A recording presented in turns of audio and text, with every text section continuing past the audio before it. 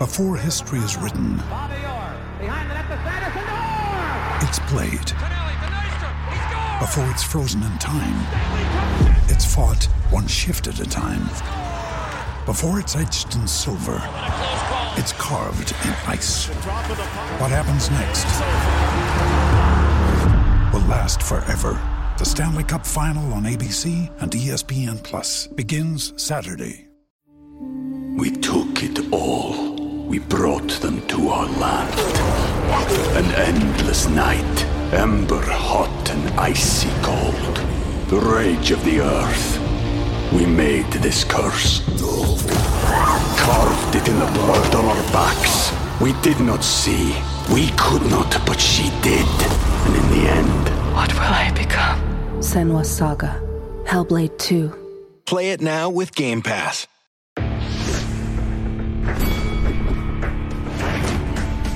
Reveille, reveille, donks. Look at us now, tip to tip. This is our life. This is our passion. That's the spirit we bring to this show. I'm Luke Thomas. I'm Brian Campbell. This is Morning Combat.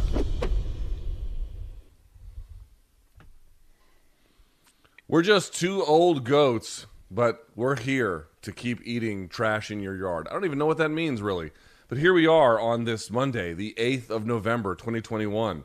My name is Luke Thomas. I join you live right now in the capital of Los Estados Unidos here in Washington, D.C. I am joined by my hetero life mate, partner in crime, fellow washed dad, fellow Washington, D.C. traveler, although his situation was much worse than mine.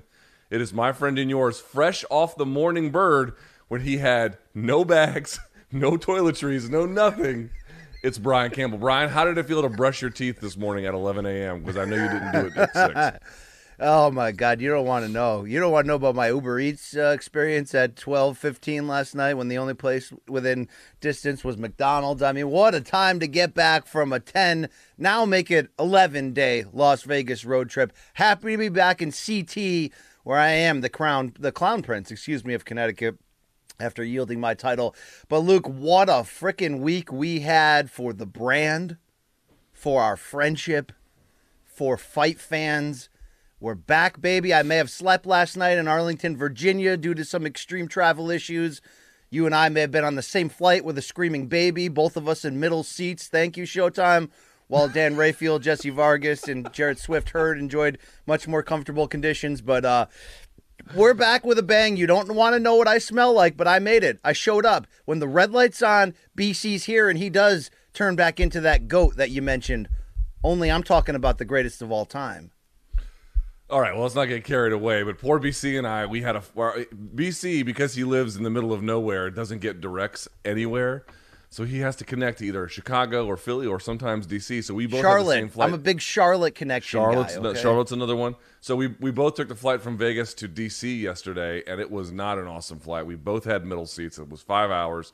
Then we got stuck in the tarmac for another, what seemed like a few more hours after that. It was truly awful, and then BC couldn't get his luggage because he missed it. Hold on. BC couldn't get his connection because, our flight was late, so he couldn't get his bags, so he had to go to some random hotel near National Airport last night and then come right back 5 hours later. I did not envy you, good sir. Although, for the record, BC, I offered you a place to stay. I do want to put that out there. I offered to do MK right here together in my office. I want to put that out there. You said, BC, you stayed with me at baggage claim to see if my bags came when it was literally you, me, Swift Hurd, Jesse Vargas, and some weird guy. And you offered. I countered, trying to be maybe the Lithuanian meat in an all-Colombian sandwich. You turned me down. I, in the end, chose hotel over your spare room. But I appreciate the gesture, Luke. All right, well, as long as you got home and you're okay. They had your bags when you landed at Hartford, yeah? Yeah, they were the first ones out.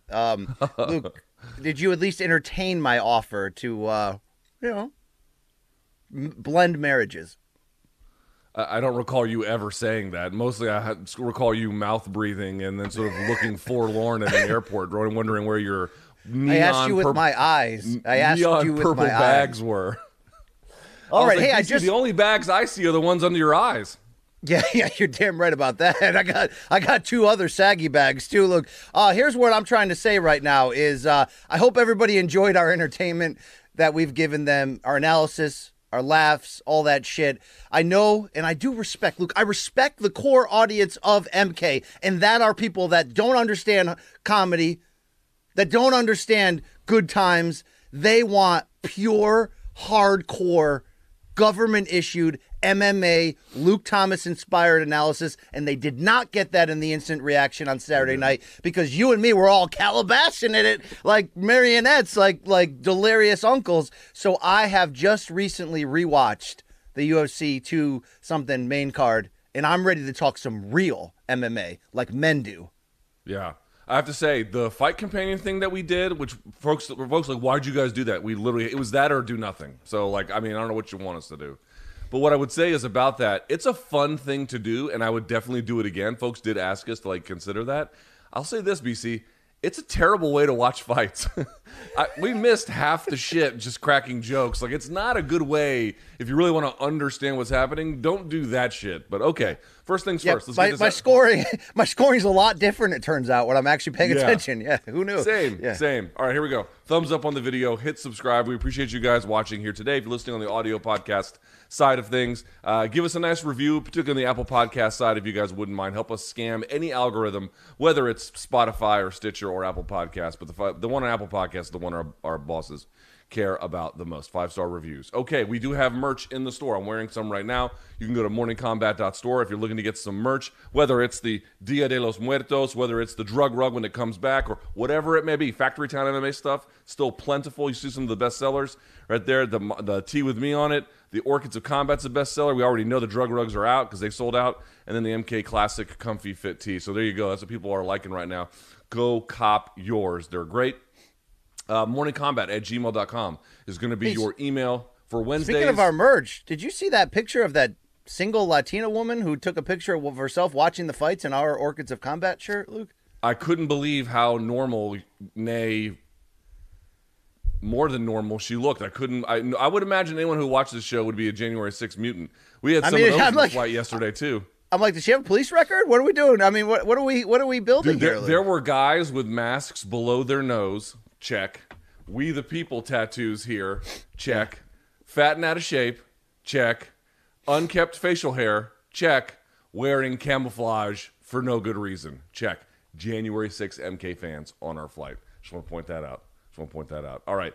morningcombat@gmail.com for dead wrongs and for fan subs. Showtime.com. Showtime.com, guys. We're going to talk Bellator on today's show, too. If you missed Bellator, I don't know what you're doing, but you can go to Showtime.com, get a 30-day free trial. If you like it, you can keep it. If not, you can pound sand. BC, any final thoughts before we kick off the round number one, of 5? Sean Grandy, who filled in for Mauro Ranallo, called the shit out of that Bellator Ireland card, so shout out to him right there. And also, that's about it, Luke. I just want to thank our great fans. I really mean it. We pumped it more than once this week for you guys. We put a lot of shit out there. You guys consumed it. You watched it. You critiqued it. Okay? You lived in it. Thank you. This is why you lift them weights in the offseason for the weeks that we just had. Okay? Where it all comes together. All right? And Luke, you know what? We met that challenge. Yeah, I also got to say thanks to our crew in Vegas, the Malka crew, Corey, technically Jay. I also give her credit. She was on point. Ashley was there. She did a great job. Everyone really did a great job. Even the cameramen who were vaping while they were filming us and then doing God knows what else on with their drug rugs. But I don't want to say any more to get anybody in trouble, but those vaping camera guys were the best. Yes. Yes. You always knew who to talk to about where the party was afterwards. Yeah. And by the way, fresh off the this just came in my email like 3 minutes ago. Amanda Serrano is going to face off against Miriam Gutierrez in the co-main event for Paul versus Fury on Showtime pay-per-view Saturday, December 18th. So there you go. We'll talk about that a little bit later. Okay, BC, let's get this party started, shall we? You ready to go? Yeah, let's do this shit. Let's do it. All right, here we go. Topic number 1. Let's get to the rundown. Okay, here we go. If you're an MMA fan, we're going to put Canelo number 1. And then it's nothing but MMA after that. I know everyone is very uptight about this. Just let us get through it, and you'll be okay. But okay, we're starting with Canelo for a couple of reasons. Oh, he works, or this was on Showtime. That's one. But really, the other reason is this, BC. That was the most significant combat sports achievement of the weekend. right? Unifying at 168, becoming the first Mexican to unify a weight class, becoming just one of, what, I think 6 or 7 folks in the history of boxing in the 4-belt era around 2004 or so to ever unify a weight class. He gets a stoppage over Caleb Plant in the 11th round. We had a whole thing about it. Here's what I want you to do.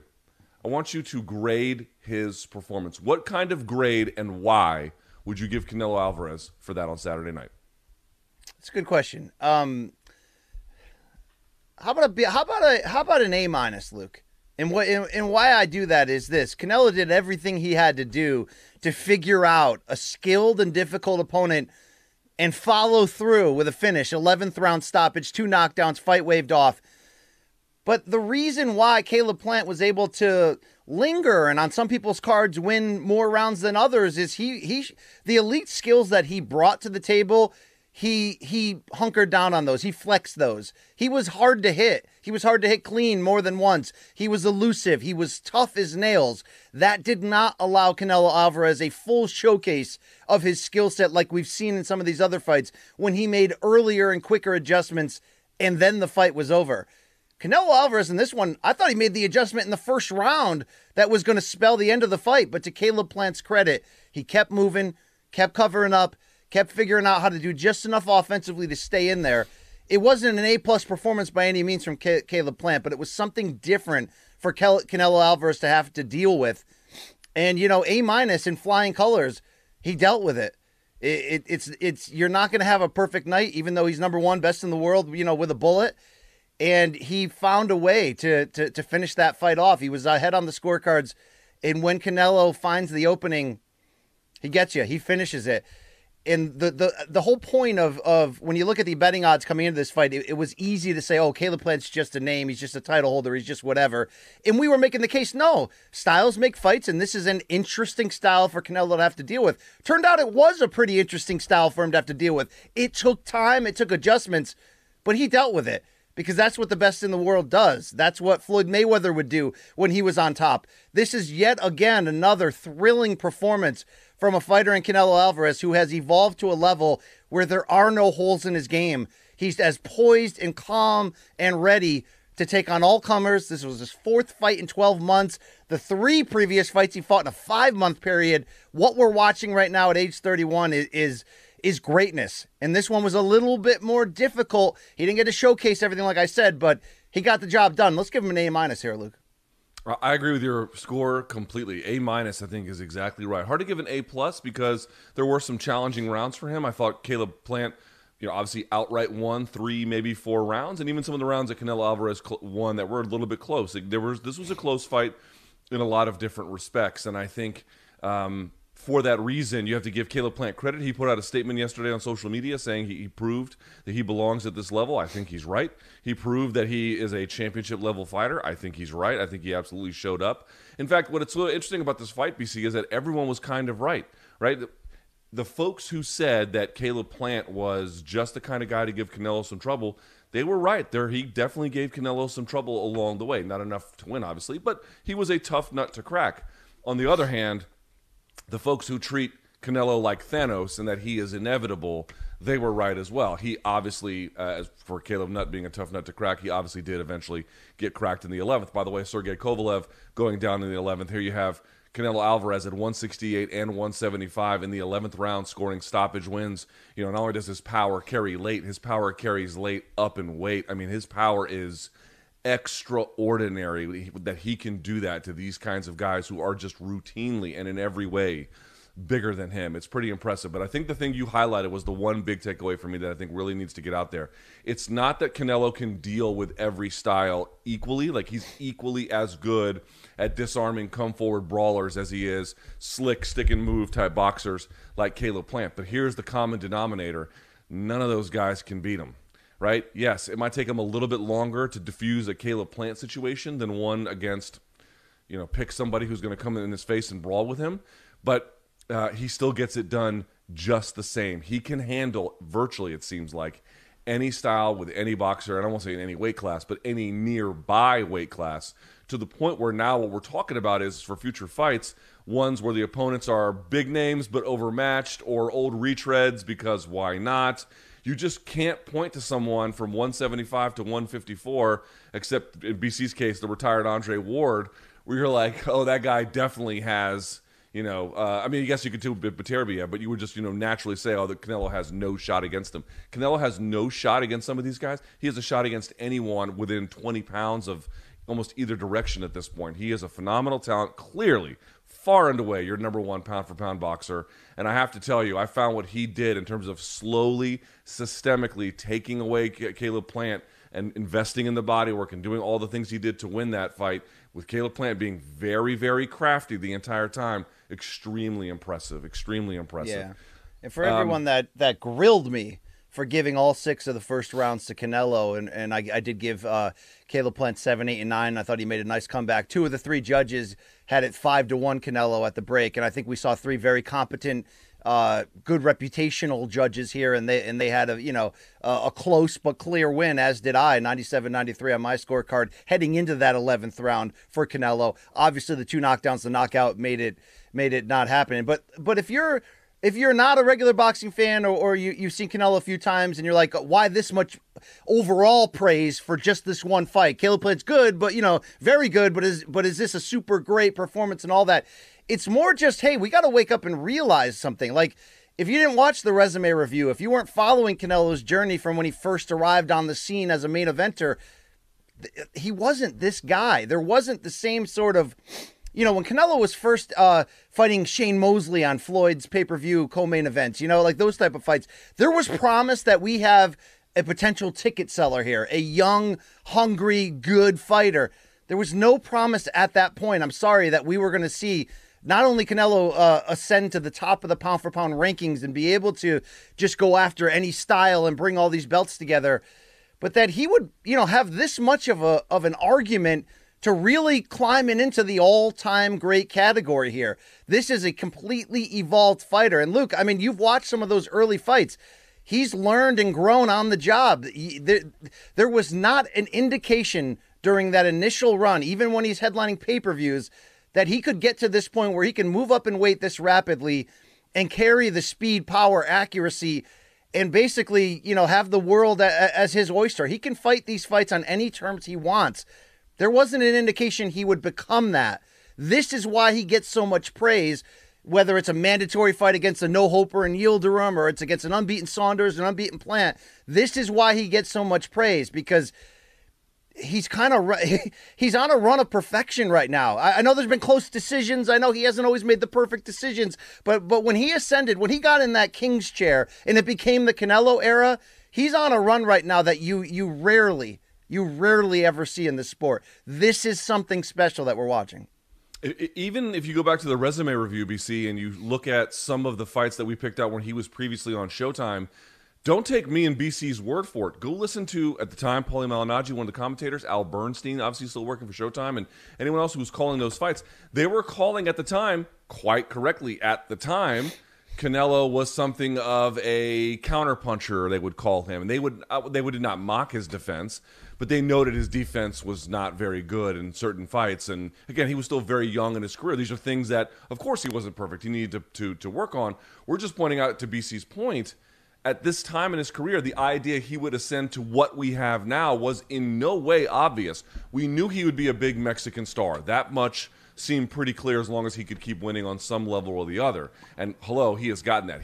We should say, BC, the UFC crowd, that Bellator crowd, and even that Mexican crowd in Las Vegas, dude, it was a smaller one, but they blew the fucking roof off of that MGM Grand Garden Arena. And all 3 of those crowds, the American crowd, whoever it was in New York, the Irish crowd, and this predominantly Mexican or Mexican-American crowd, amazing combat sports crowds this weekend. But Canelo truly has become something special. And I think, I was telling you this at the airport, man, all this idea that, it's kind of retired now, but remember those as big sort of like talking points about how Canelo hadn't really fully captured the hearts of the Mexican fight fans? That shit is over, dude. There was a call and response between he and the audience after he won and he had the crown on. That was a moment. I saw it with my own eyes. I could not believe they adore Canelo. True or false? Yeah, absolutely. He ticks all the boxes, and it used to be those hardcore Mexican fans that you mentioned, because he's not Chavez. He's not this, come forward warrior. Oh, but then he proved in the second Triple G fight that he can be, if he wants to be, and he can still carry a high percentage of efficiency. I mean, he does it all. So it's about now, Luke, what's next? And really, it's all on him. He did in the post-fight press conference say, look, I've been treated greatly on this run by PBC, by Showtime, and, I want to come back in May. I want to rest my body. So that crazy fast schedule of trying to accomplish all the belts, he got there. He's going to take a little bit of a break, but who he comes back against in May, there's no way to even, lean on who's the favorite here. He could go back to DAZN and cash in on that trilogy against Gennady Golovkin if Golovkin defends his middleweight title against Ryota Murata this December. But even if Golovkin doesn't, that's still a fight they can make. Or, Canelo can look around and say, I'm having a good run right now with the PBC. Let's bring on David Benavidez. Let's bring on a Jermall Charlo. Or let's go to 175 and keep this thing going. Luke, whichever direction he goes, you get the feeling it's going to stay on brand here, which is big fight, big attention, certainly some danger there. But right now, unless he's going to fight Beterbiev, there's not a ton of guys who can give him that danger. And that's just the tip of the cap to his greatness. Let's have a quick discussion and we'll move into the MMA side of things here. Last part of Canelo. Can we talk about how his resume stacks up against Julio Cesar Chavez? Because I was asked by CBS Sports, and truly this is a much more complicated debate than any of us can really do, even in the course of this podcast and whatnot. But if you just look at the resume, what stands out to you about Julio Cesar Chavez versus Canelo? Because they were asking me, where does Canelo rank among all-time Mexican boxers? And the default answer for a long time has been Julio Cesar Chavez. And what happens is if you don't pick Chavez, people think you're being insufficiently reverential towards him. And they use that insufficient reverence as code for, well, you just don't really understand how good he was or the greater implications of this. So let's actually compare and see if we're being insufficiently reverent. BC, if you look at Chavez's resume, the thing that stands out more than anything is just the length of it. By the time it was over, he was 107, 6-2. I mean, the guy was a road warrior and was busy in ways that modern boxers simply aren't. So partly it's just a different business model. And he does have some nice wins along the way. He beat Roger Mayweather. He beat Meldrick Taylor twice. He beat Hector Camacho. But he had the draw against Pernell Whitaker. He lost to De La Hoya twice. He had the loss against Miguel Angel Gonzalez. He had the loss to Costa Tszyu and some other ones. How do you stack up the resume of Canelo versus Julio Cesar Chavez? It's very close right now. And some of those losses you mentioned on Chavez was the tail end. Chavez lingered for a very long time, and he was still fighting when his son was an active fighter. They would share the same card. The thing for Chavez... The thing for Chavez that Canelo doesn't have is that incredible stretch of when Chavez was 89-0-1 at his peak when he finally lost cleanly to Frankie Randall in 1994. So in that 89-0-1 run, were there a lot of cab drivers, as they would say? Yeah, absolutely. There was also that draw to Pernell Whitaker, which should have been a loss. Really, that draw to Pernell Whitaker, who was number one pound for pound at the time, was the equivalent of Canelo losing to Mayweather. It's sort of like, okay, you're great, but there is one other guy. In between, you mentioned some of those great wins by Chavez. Really, what's keeping him atop this is he represented something more than Canelo does for such a long time. I mean, Canelo has had to overcome the idea of like this movie star looks, the red hair and freckles for a Mexican kid, which is, not normal in that way, where he had to prove to people that he could fight. Whereas Chavez was the everyman. Chavez was he had the same feel as the guy who gets up at 5 a.m. to go to work to feed his family. There was a connection there to the people that I don't think Canelo he can't get that pure of a connection. He's getting there. But I think when you want to compare the two, it's going to come down to accomplishments. Chavez got some real names that he beat along the way. He did do it in a more closed set of weight classes there, 135, 140, eventually 147. What Canelo's got in his favor, along with being the number one biggest star and number one pound for pound, which are things Chavez never fully acclaimed on a global status, although he was right, in that conversation, is Canelo's now doing it over multiple weight classes, unifying titles, now the first undisputed Mexican champion. And he's taken on the best in the game. He's got wins over Miguel Cotto for the middleweight championship, Gennady Golovkin. he's starting to really put together when you throw in wins over Danny Jacobs. You throw in unbeaten Saunders, unbeaten Plant. Luke, it's close. I don't know right now if I can firmly say he's 100%, but it's really going to come down to what's your pleasure. To some, he may have already eclipsed Chavez. To others, give him a couple more big wins or But this whole idea of going across 4 divisions and already claiming a title at light heavyweight, should he decide to go back up, he's gonna pass Chavez. It may have already happened to some. It feels inevitable right now. He's already done things Chavez never got to. And, nobody fights as often as Chavez did back then in this modern day. We're praising Canelo just for fighting 4 times in 1 year, right? All of these factors together, if it's not now, Luke, it will be soon. I'm with you. I think if it's not now, it is frankly inevitable because Canelo is, 30-31 in his prime. He has years left of, as I said on Saturday night, terrorizing divisions that are nearby to his weight. But I also just want to put this in people's mind, like doing what Cesar Chavez did was, incredible, obviously. But you have to ask yourself, these are different questions, and they ultimately don't mean who is better, who is the number one. But I think Canelo, if it was forced to, could do what Chavez did. I don't know if Chavez could do what Canelo's done. I don't know who could do what Canelo's done. Very, very, very, very few. That's just my opinion. There's no way to prove that. But that's why I sort of side with what Canelo has done. It's a different era. It's a different kind of achievement. They don't have the same achievements. Let me settle it like this. I think our real argument is, has Canelo's achievements equal the overall grandeur of what Chavez accomplished and what he meant to people? That's exactly that. Right. I think he's close, but not over. But I think the other side of it, Canelo's a more complete fighter. Canelo's a better fighter. If you put these two together in a mythical meeting, look, Chavez is great. He's in that fight. He's going to get inside, believe it. I think Canelo's a better fighter at this point in his career. All right. Well, with that, let's transition to MMA, which I know some of our audience has been patiently waiting for. So let's get to it here. UFC 268 took place at Madison Square Garden in New York City, and what a card it was. Frankly, what a stretch for UFC it is. 267 and 268 on back-to-back weeks is just – this is what I mean when I say – I told this to Brian. Like, you have Tyson Fury doing things historically 1 month. Then a few weeks later, here's Canelo doing historic things. And in between, you just have incredible amounts of high-level, totally memorable – MMA action. There's just never been a time like this ever in our lifetime, ever in the history of humanity for combat sports like this. But let's start with Kamaru Usman. So he defeats Colby Covington in the main event to retain his welterweight title. I want to talk about Dana White crowning him the GOAT, which I think is not justified. But in the meantime, BC, here's the thing that we both kind of came up with after the fact. We noticed that a lot of folks had called the fight, or I should say scored it rather, for Colby Covington. Upon rewatch, BC, which I know you did this morning, do you agree? Does Colby Covington have a case for winning on Saturday night?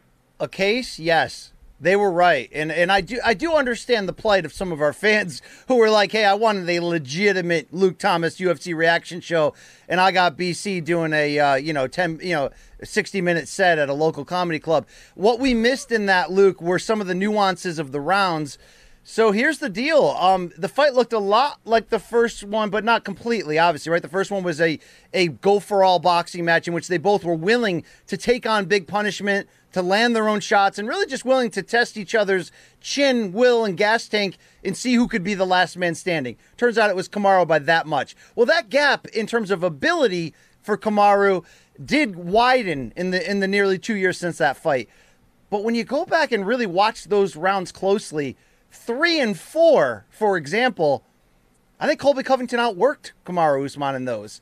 While 1 and 2, what Usman did very, very well was control the center of the cage, land the heavier shots, and really just be patient. Luke, he was patient enough that he basically said, look, I got more ways to beat you. Come at me with your best, and I'm going to counter it. And I'm going to just, the difference for the first 2 rounds between that and the first fight was Usman not willing to take on all that damage for no reason. He was basically saying, you come to me and I'm still going to land the harder shots.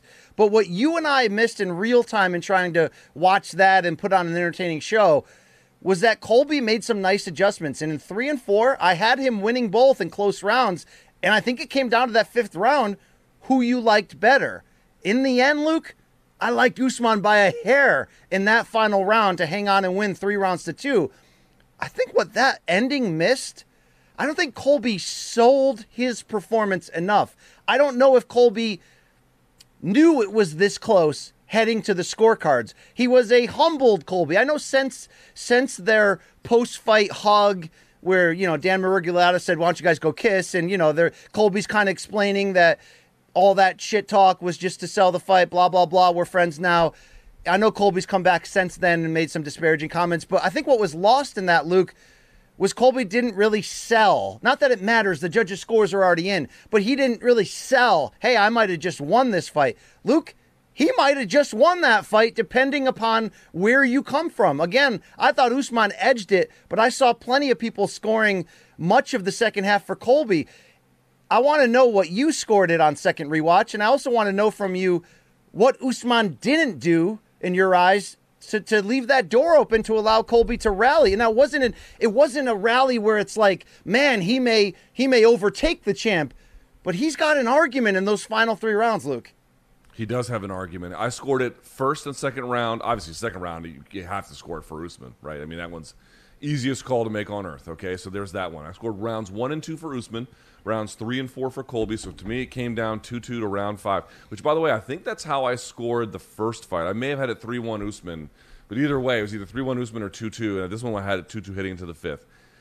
I gave it to Usman by a hair. I thought he did just a little bit more of the popping, damaging work, even though Colby had a slight numerical lead there. But that's a tough call. I think that Colby saying he has a case for this is true. But, the problem with making the argument that you have a case to win is that argument is almost always going to be equally true for your opponent, right? So what you're basically arguing is that the fight is close enough that it comes down to preference, and that preference can go either way, but preference is just going to be essentially subjective. So when you argue, when you say, oh, I have a case, right, that argument extends to your opponent as well, which means neither of you are allowed to get mad about it, even though the stakes are pretty high in this one. I'll tell you what really was kind of interesting to me about this fight. This was not, to me, Usman is impressive in what... Let's also back up a step. Not every time St. Pierre won or defended his title was it pretty. I thought his fight over Dan Hardy was not that great. There was a couple times where he got very close with submissions, but that was a very risk-averse performance from George St. Pierre. He went for the takedown. He stayed in guard. He did some passing, but there was hardly any ground and pound, and you just couldn't quite square the threat at that time of Dan Hardy's guard with the lack of ground and pound. It didn't make a lot of sense. So this is not me saying that, every time a champion wins, it's glorious. It's not. Sometimes it's very much workmanlike. This is one such case. Still, he took the right thing from the first fight, which was the first 2 rounds of the first fight. He was switching stances and getting eaten up when he went to southpaw, so he stayed ultimately in orthodox. This fight, he did very little switching and was almost entirely in orthodox the entire time. And to the extent, BC, he was using his jab, his push kick, right? Where now you have the distance between them. So Colby has to navigate that with his strikes. He has to shoot from way outside. I thought Kamaru won that portion of the fight handily. That was very easy for him. What got him in trouble was when he would get close and then just exchange more or less in the pocket. Colby is actually better there.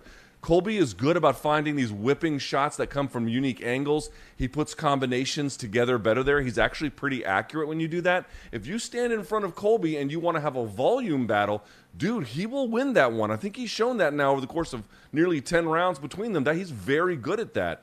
And Kamaru let him just basically get away with this for the third and fourth round. And the fifth round is where it got a little bit different, BC. But that's more or less how I saw it. Yeah, it's one of those fights where if you watched it without trying to score it, and then at the end of it in pride style almost was like, who do you think won it? You're going to say Usman, and I'm sure Usman went to that finish line thinking, look, man, I did enough. I dropped him twice in round 2. I landed the bigger shots. He did. But we score this just like in boxing, round by round. And in round by round, Colby had those pockets of two-way striking, as you mentioned, where he was sneaky. He was clever. He was faster at times. And I don't think Kamaru did enough to really put that stamp on it. Luke, in real time, I think I saw what I was supposed to see from Kamaru, which is he never let Colby overtake him. And that was key. And there were times in the first fight, specifically round 2, where Colby won that round clean and no doubt about it. And, he had those stretches where he's backing Kamaru up and maybe hurting him and putting on flurries. There was really none of that. It was much more slower chess. But Kamaru does have to be a little bit careful, Luke. In real time, I thought this was a commanding, next level step forward for Kamaru. Where on second watch, I think it was a little bit more of, do what you have to do, but leave it in those judges' hands. And I think he was lucky that it wasn't a wrong night at the office for him. He could have lost the belt by accident in this one, Luke. Yeah, also, Colby saying he got those takedowns. He didn't get those takedowns. Not by Luke, the way in which Fight Metric measures them, no. I don't know, man. I know DC, when I got to hear the broadcast, went heavy on that he did. I kind of think he did, Luke. I kind of think he got him down to his hands and knees from behind. It's not a takedown. Unless you get on top, it's not a takedown. If I bring you to your hands and knees, it's not a takedown. I got to get you to your hip. All right, let me ask this not out of a place of understanding, because I don't claim to know a ton about this, but the first takedown from Colby, which was in the first or second round, in which Kamaru rolled through it with him so that he could use the momentum against Colby, how is that not a takedown when Colby shot in? You have to establish control on the ground. He never established it. He got his back to the ground, or whatever, his hip to the ground, never under control. It was never under control, so it doesn't count. Yeah, this argument doesn't do anything for the scoring of the fight at the end of the day, but right. Colby did fight his ass off, and I give him that respect. I think it was an uphill. Dude, I actually, the second time I watched this, I don't know how you felt. I was like, dude, Colby got way better. He knows his strengths. He leans into them. He couldn't get shit going with the wrestling, but I'm glad he at least tried. I thought it made a difference in some ways. I would have liked more leg strikes. Fighter, man. I would have liked more calf kicks, more body kicks, something to try to mix it up. There was the threat of a head kick once in a while, but he didn't really commit to it. But, through that, though, he's pretty damn elite, Luke. It's going to turn out in history that he's going to fall just short twice of a guy who, as we pivot now, is knocking on that door of trying to become the best welterweight of all time and one of the truly elite fighters in UFC history. But Colby's not that far off.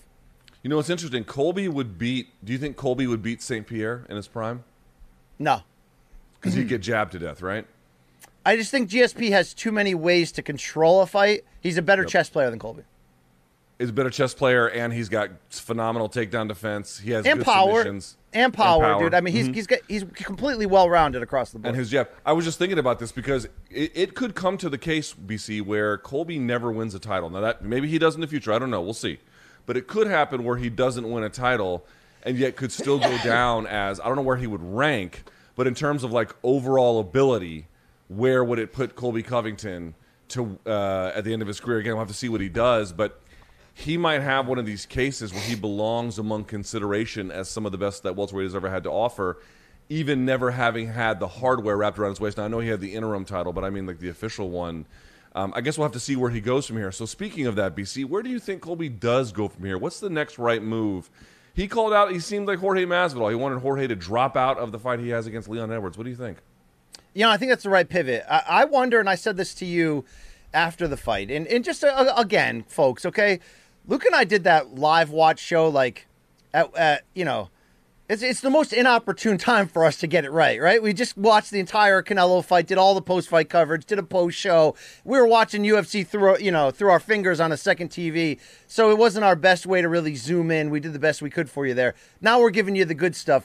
I wonder how much more Colby has in him, meaning when you got to the mountaintop and you fall just short twice, and that guy that you just fell just short to, he's not going anywhere for a while. So your chances of a title shot in your prime, it's not looking good right now.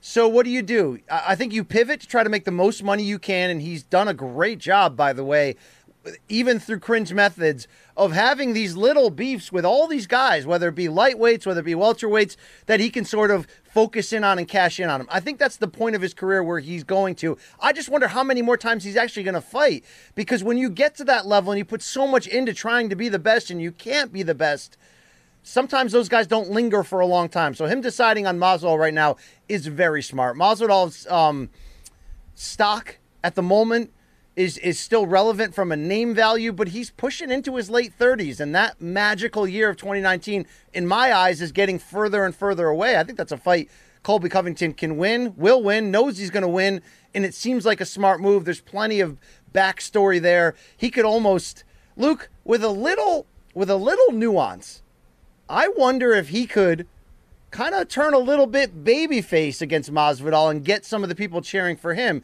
because George, from a brand statement,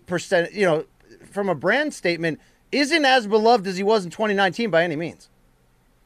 No, definitely not. His brand has declined to a degree. And also, I didn't know exactly how the fans were going to receive Colby. Colby Covington has fans. He does. Again, you can say, oh, it's not as big as a lot of other bigger names in the UFC. That's not. We don't know it's on that level. But, UFC was saying that they were crushing pay-per-view expectations. Again, a big part of that, of course, is Kamaru and Rose and everybody else who was involved in that card. But it's Colby as well. Colby got the biggest pop at the presser. It's time to sort of acknowledge Colby has built himself into a little bit of something. I think Luke, they had a chant. Did you hear the first round chant for Colby? I know eventually we got a "fuck you, Colby" chant, but first round chant was all for Colby. So both of those are because of Colby, though. You know what I mean? Like, they're reacting to him in one way or the other. That's all he ever cares about. But I will say one thing, BC. I will say one thing. We don't know what's going to happen with Khamzat and who he's going to fight next. I don't think he's going to get fast-tracked to a title. Just reading the words and the body language of UFC President Dana White, that does not seem, at a bare minimum, imminent or even likely. So Colby has a little bit of time to play with here. I will say one thing. As good as he has gotten, BC, even if Kamaru goes away, I still maintain there's a little bit of another level he needs to get to really claim a title. I do believe that. I don't think he has maximized his potential, and I don't think he has reached quite a level of overall supremacy that allows him to comfortably say, I've sort of peaked in terms of my technical growth. What more can there be? I do think there's another level that he can probably fine-tune things. Not to the same degree that, like, Corey Sandhagen's working on stuff, but he's only 29. But I do think that, like, if Colby's like, oh, I'm here, I just got to wait for this guy to leave, I don't think it's going to be so simple as that. I think a little bit of work extra in the gym is probably warranted. Look, let me ask you a question in hindsight, because I don't want to put some, negativity on Usman, because in the end, this goes down as another great win. But to what we were saying upon rewatch of Colby being more in this fight and having an argument to have won it, Usman's everything. I mean, he has evolved so rapidly under Trevor Whitman. His cardio's insane. His wrestling is amazing. He's now a knockout puncher if you come at him. Do you think, in hindsight, you would have liked to have seen him close stronger and go for the finish in this fight? Or is that asking too much? Because he got a little GSP-like down the stretch. Yeah, I mean, I'm one of these guys who obviously what you would have wanted to have seen in the fifth round was what you saw in the fifth round the first time around when he dropped him. You would want to have seen what happened in the second happen in the fifth. That's always going to be your preference. But, dude, it's not always that easy. Listen, this is what I mean about being a champion. Sometimes champions go in there like Canelo, and they're just so much better, even up a weight class. You're like, wow, man, this dude is just inevitable. And sometimes they get by on the skin of their teeth, or, this was a unanimous one, so it's not like so skin of the teeth. But you know what I mean? Like, the fifth round was a little bit close. That's just how it goes sometimes. So I always agree with you. Like, you really want to see that championship stamp put on there. It's just when you're fighting a guy like Colby Covington, dude, he's going to be stingy with it. It's not going to be so easy. Let me ask you one more question, and I want to move to the co-main. Dana White is already declared Kamaru Usman to be the best ever at welterweight, even including over George St. Pierre. I got to tell you, I don't agree with that really at all. Do you? Yeah, we're not there yet. But to obviously to avoid what Kamaru has done and is doing would be naive. I mean, you look at I'm looking at his record right now, 20-1 overall. We know he lost his second fight way back in 2013. Has never lost in the UFC and has been dominant and has evolved into a finisher against Burns and Masvidal and Colby the first time. Luke, I just like GSP's consistency at the top, his complete. I mean, we're in a gentleman and a true. There are so many categories that, and we were talking about Canelo before. GSP, like that, has just clicked off so many categories of what it's like to not only be a champion and a long reigning champion, but somebody who has an argument at that GOAT chair, whether it's welterweight or the entire sport. And, oh, by the way, GSP still does have an argument for that overall GOAT chair in the entire sport. If anyone says GSP is the best of all time, Luke, no one's going to give him a dirty look. I mean, seriously, I'm a John Jones guy, but nobody's going to give him a dirty look. I don't think Kamaru's there yet. But he's really close. To outright declare it now, I think it's a little bit more in the moment from Dana to try to bump up and sell Kamaru a little bit more. It's also him just respecting an active fighter who's doing everything the promotion would want. And also, Luke, Kamaru didn't stand up at a podium in front of a camera with Bjorn Rebney and try to start a fighters union. And Kamaru also didn't win the middleweight title and promised to defend it and then drop it. So, I mean, you get it. You get it, right? I get it. I see what you're saying there. I think that the case for Kamaru is interesting, and certainly he's the closest I've ever seen to someone. By the way, he's almost going to match Anderson Silva's record streak at 16, although Anderson Silva was fighting in title fights by his second or third UFC fight, so they're not identical streaks, but at the same time, you win 16 fights in a row in UFC, you're just a complete badass. So he's on the doorstep. But to me, there's just a few more things that aren't there. Plus, never forget, St. Pierre went up a weight class after 4 years off and then took the title. Well, I want to ask you that right there, because if you're a Kamaru fan, you'll go, hey, okay, GSP's great, but I saw him lose a couple times early on, right? Kamaru's been unbeaten fighting elite competition in the UFC. So is there something Kamaru can do beyond defending his title another 3-4 times? Then this is probably not going to be an argument anymore, because he's going to acquire those records you talked about for consecutive wins, title wins, all that stuff. Do you need him to do what he said he would only do if the UFC offered $150 million, which is move up and fight his good friend Israel Adesanya? Do you want and or need him to do that to have us? I don't really know how to word this question. I just mean he can become. He doesn't need to do the exact same thing, so then we can just measure the two GOATs together like that. No, not like that. I think he can become the GOAT welterweight without doing that. Can he become the actual GOAT without doing something like that, Luke? No, probably not. That might be a little bit harder to come by, because that achievement, I think, is going to be so ubiquitous, where even if you wanted to grant, let's say when Usman is done, whenever that may be, you're like, wow, dude, he's the GOAT welterweight and GOAT all time. Again, let's just assume you wanted to do that. I think by the time 10 years, 15 years passes, some guys and some ladies, by the way, might come along and then just make that argument impossible by virtue of capturing titles. Which, by the way, I do think in the next 15 years we're going to see our first triple champ at a high level. I think that will happen. It will be unusual and rare, and not that common certainly, but I do think it will happen. It seems inevitable at this point. We'll see how that goes. So I do think I think it's almost inevitable he will become welterweight GOAT. We'll see. But I agree, without weight class change, the broader argument is almost impossible. All right, BC, let's go to the co-main event. Let's start with Rose Namajunas, who defeated, I would call, a very game Zhang Weili to retain her strawweight title. Now, like Covington, let's start the conversation here.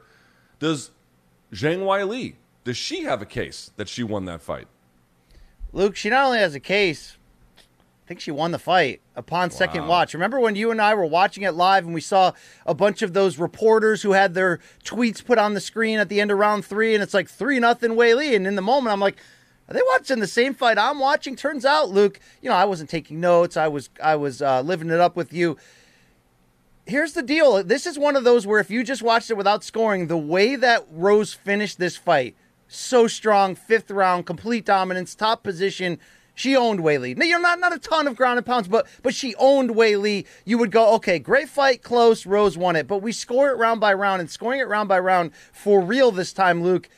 I had Weili up 3-0 at that point. I thought Rose was in the fight, obviously, as they were some very close rounds. John Anik indicated on the air he thought number 2 was the swing round. I think number 3 was the real swing round, where it really wasn't until the end of that 3rd round where I edged it to Weili.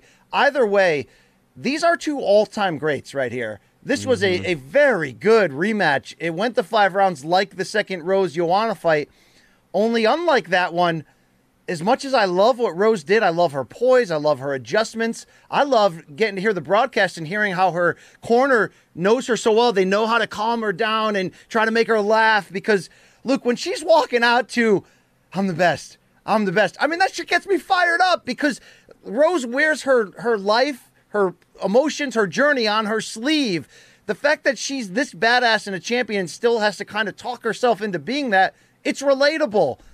All that aside, though, I think what I saw the first time I watched it was Rose more efficient in terms of the striking on the inside where Weili was loading up, throwing more looping ones.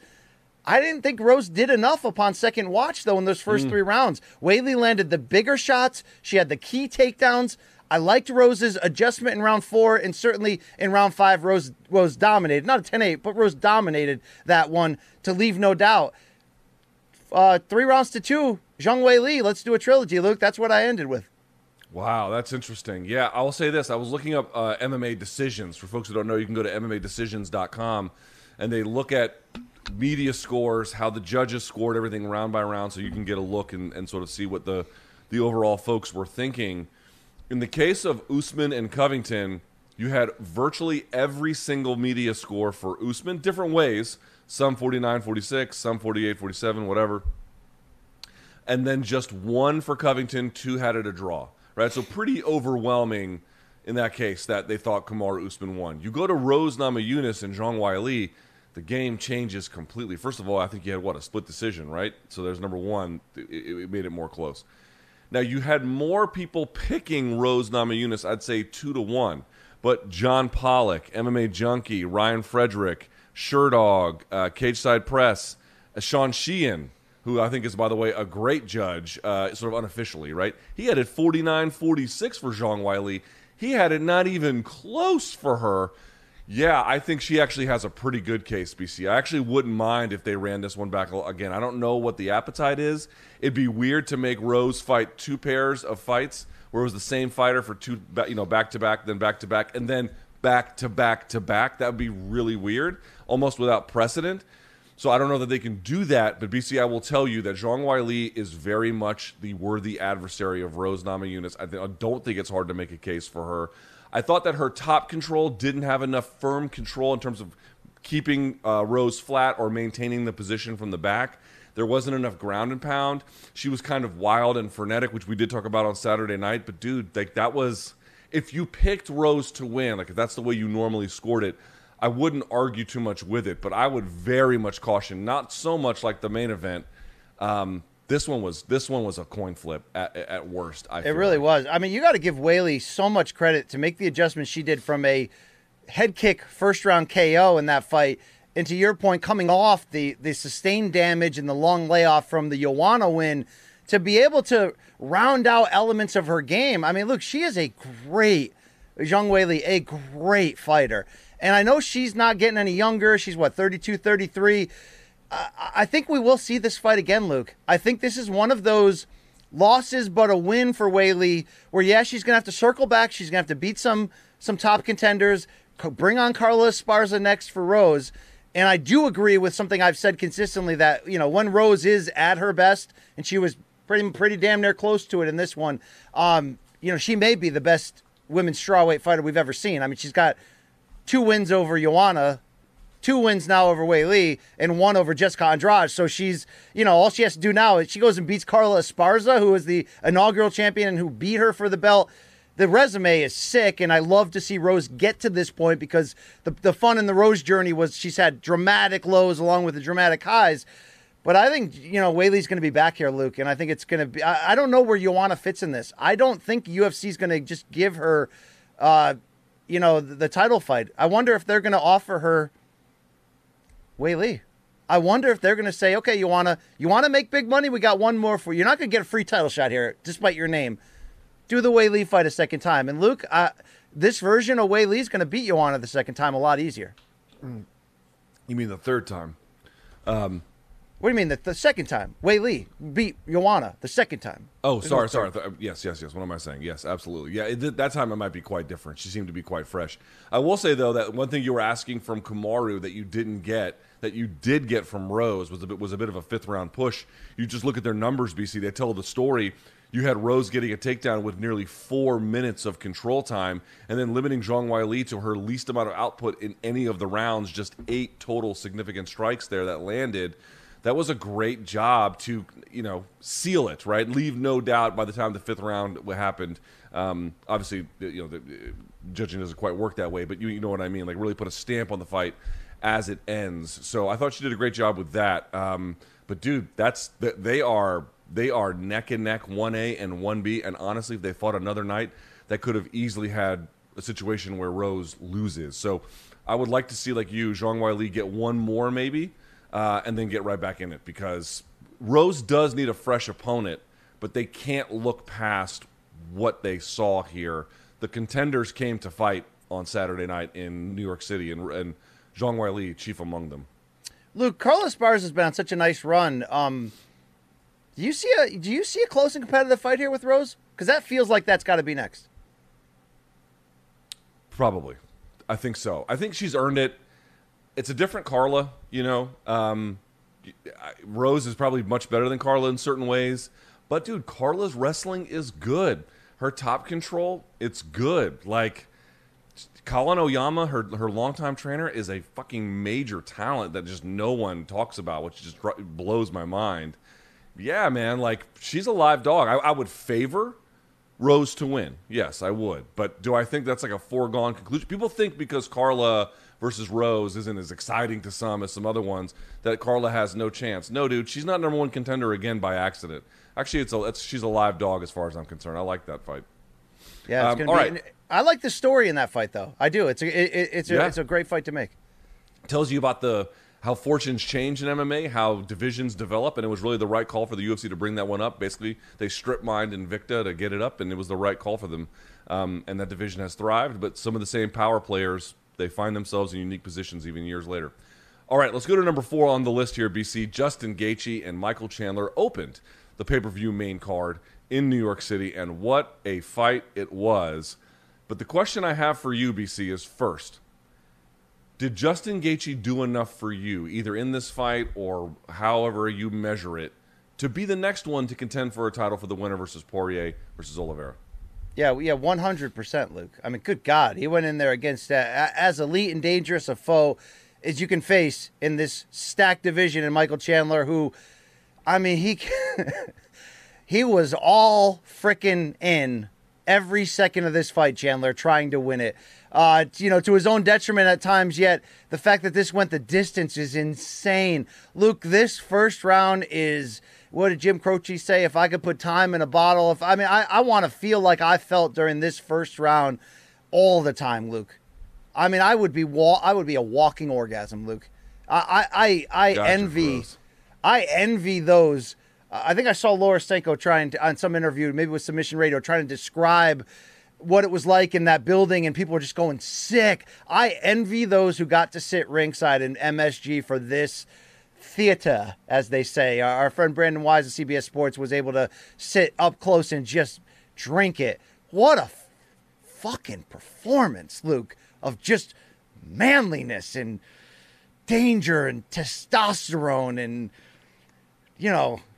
BDE from both of them.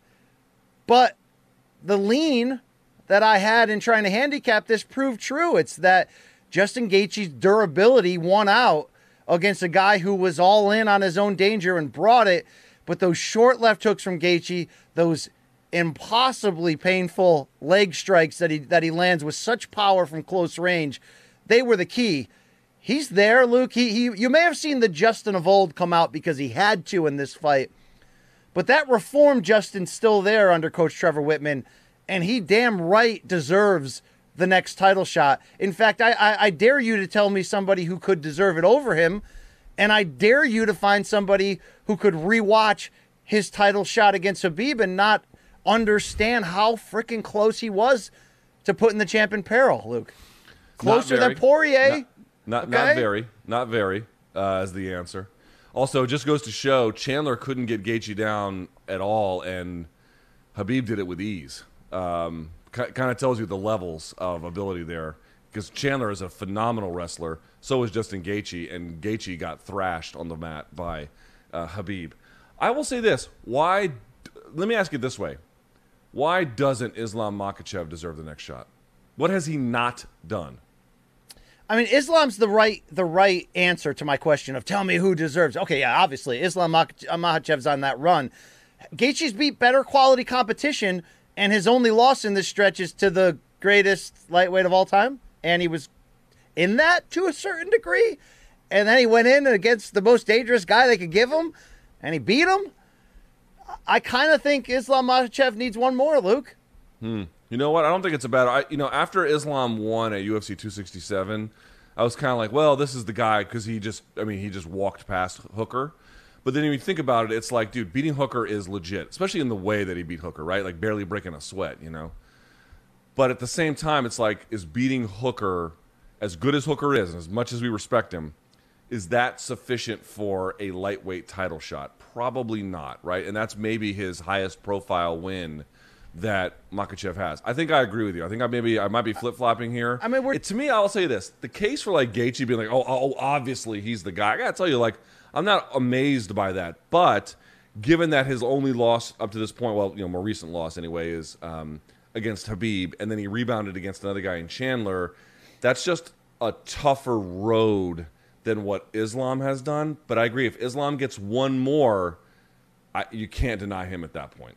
And I'm really banking on the three most recent. I'm not counting the Cowboys throwing. I'm talking about the three most recent big wins for Gaethje: the knockout of Edson Barbosa, the vacant title or interim title, whatever title win over Tony Ferguson, who at that point, still held a large level of credibility and danger, and now this against Chandler. That trumps the winning streak of Islam Makhachev at this point, Luke. It does. It does. It does. All right, let me ask you about Michael Chandler for just a second, if I can. So he came to the UFC at age 34. He was very clear. He's coming to test himself. He's not coming here to pad a resume. He doesn't care about protecting his record. He obviously is trying to win, but he's going to take on tough challenges, and you got to give him exactly that. He fought Dan Hooker. He fought Charles Oliveira, and now Justin Gaethje. Dude, he ain't fighting chumps. He's out there fighting good guys, but he has gone 1-2. Of course, BC, the mitigating circumstances is he came within a hair's breadth of beating Charles Oliveira, and even in this fight, he was pretty competitive and had Justin Gaethje rocked several times. He was in these fights, but the numbers say 1 win, 2 losses in 3 fights. How do you evaluate, to this point, the first 3-fight stretch of Michael Chandler's UFC run? Well, he didn't do anything differently than he told us he would, to your point. The great line of here for a good time, not a long time. I asked you this question during our reaction show, and I think it's a poignant one in hindsight now. And hindsight's tough to say because Chandler going all in basically every second of his UFC career so far, including accepting that last minute weighing in as a replacement in Abu Dhabi, accepting everything he's done since coming to the UFC. It's been about being all in the moment. And by being in the moment, he literally came that close to winning the UFC lightweight championship against Oliveira. I mean, he had 2 moments in that fight where you're just like, holy shit, he's going to win the championship. He didn't do it. He had big moments in this Gaethje fight. He lost. He was consistent to what he said, so I give him that credit.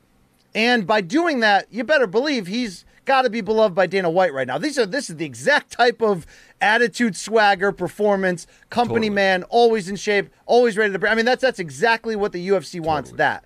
But was that his best opportunity to maximize the time that he has here and the opportunities that he has here? I don't know, Luke, because he's been all in every single second on just rolling the dice in danger. Could he have won this fight? Which you got to argue if he had won this fight, would he have slipped past Islam Makhachev for the title opportunity? Would he have had to face Islam? You don't know what's going to happen next. Could he have done it? Would he have done it if he was a little bit more controlled and set up? I don't see him taking down Gaethje at will and having big moments in top position. I don't know. What I can't figure out right now, Luke, is if by gambling like he has, did that elevate what he has left to the highest point it could be? Or did it take away a little bit from it? The more I sit here and... I think it took a little away a bit, but it's okay, actually. I mean, here's what I would say. He came here to test himself, and he's been tested. And what I have seen is someone who is thoroughly deserving of being in the top 5 of the best in the entire weight class in the world, independent of organization, no doubt about it. And I would also say, BC, on Michael Chandler's best day, he's the best. When he is at his very best, he has an opportunity to beat anyone else in that weight class. And I really, truly believe that. That dude is a fucking hammer who always comes in shape. But more often than not, what he has shown is he is not the best lightweight on earth. He can be that on the right day. On just the right night, he does have that in him. But time over time, he's not going to be that guy. And so you have this creeping realization that he can't claim to be the best lightweight on earth. Yet at the same time, he is entirely worthy of the respect of his very elite peers. He beats some of them. He puts the other one through their paces. To me, he's a top 5 lightweight who's all action, who is capable of beating better guys than him on the right night. And that's it. That's how I evaluate Michael Chandler. What's wrong with that?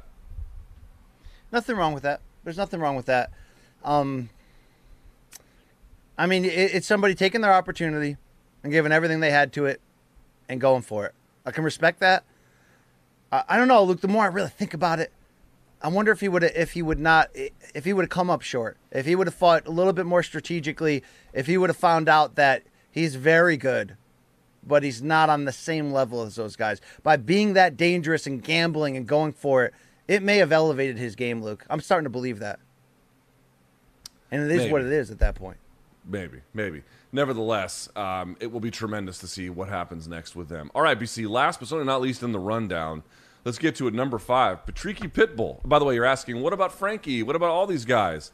Check them out on MK Extra Credit. We're going to talk about Alex Pereira, Frankie Edgar, a lot, Edmund Shabazian, a lot of stuff on there. The new Conor McGregor, Luke? The new Conor McGregor?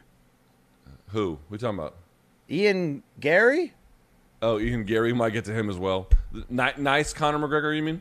All right, I'm trying to sell your show, Luke. I'm trying to sell it to the masses, you know? Thank you, BC. Thank you. All right, Patricky Pitbull is your new Bellator lightweight champion. BC, he looked great against Peter Quilley. Again, that Irish crowd, absolutely phenomenal. I mean, that was one of the best walkouts I've seen for Bellator ever, period. And one of the better ones in MMA you'll find. All right, but the question is not about how great the evening was or the Irish crowd itself. The question is about Patricky. He looked phenomenal in this win, no doubt about it. He earned it cleanly, stopped the guy with strikes, no doubt about it. But is he a transitional figure, or is he going to dominate this weight class for some time? Sadly for him, he's most likely going to be a transitional champion, but it's not about that or that being a negative, because what Patricky Pitbull has done is he's had a great career, and it's been largely under the Bellator banner. He's been part of the fabric, like his brother, like Michael Chandler before them, in terms of, you know, who's the face of this promotion, not only all time, but you know, the past 10 years. It's Patricky Pitbull. He's 35 now. He's come up he was the bridesmaid so many times, and the waters parted perfectly to open up for this opportunity. His brother gave up the title. He had a guy in front of him in a rematch who he's better than. I thought he was better than in the first fight, but Queally, to his credit, was able to force that stoppage. But we saw what we needed to see here. I think Queally just stayed in the pocket a little bit too long. I don't know if he was trying to, you know, gas Pitbull over time, but when Patricky found that opening, this is what the Pitbull brothers do. They land powerful shots. That right cross that hurt Queally was beautiful. The left hand to get him again and finish him off quickly on the ground. It was a great moment for him, and you got to, again, tip your cap to Patricio Pitbull for opening this up to his brother there. But you've mentioned the name Usman Nurmagomedov as a guy who's coming, the cousin of Khabib, unbeaten, looked great so far in Bellator. I'm saying, hey, AJ McKee just beat Patricio Pitbull at what, 45.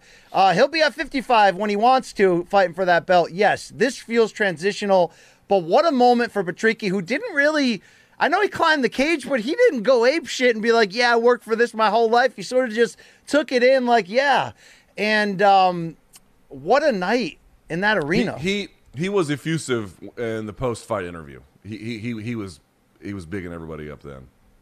What I mean, I don't think we can undersell that walkout, what that crowd is like. I think it was you who tweeted or told me, like, you know, if Bellator can only get an Irish star, and, you know, they tried with James Gallagher, who lost in this co-main event, and a big step-up opportunity, but that crowd is, oh, man, that crowd's great. That zombie walkout with the crowd singing it. I mean, it looks like Chris Jericho at an AEW match with the crowd singing his theme song. I mean, it was just special. And then Patricky on the road just shuts them all the hell up. It's a big win, a big performance. But no, Luke, I don't expect him to defend the title even once, Luke.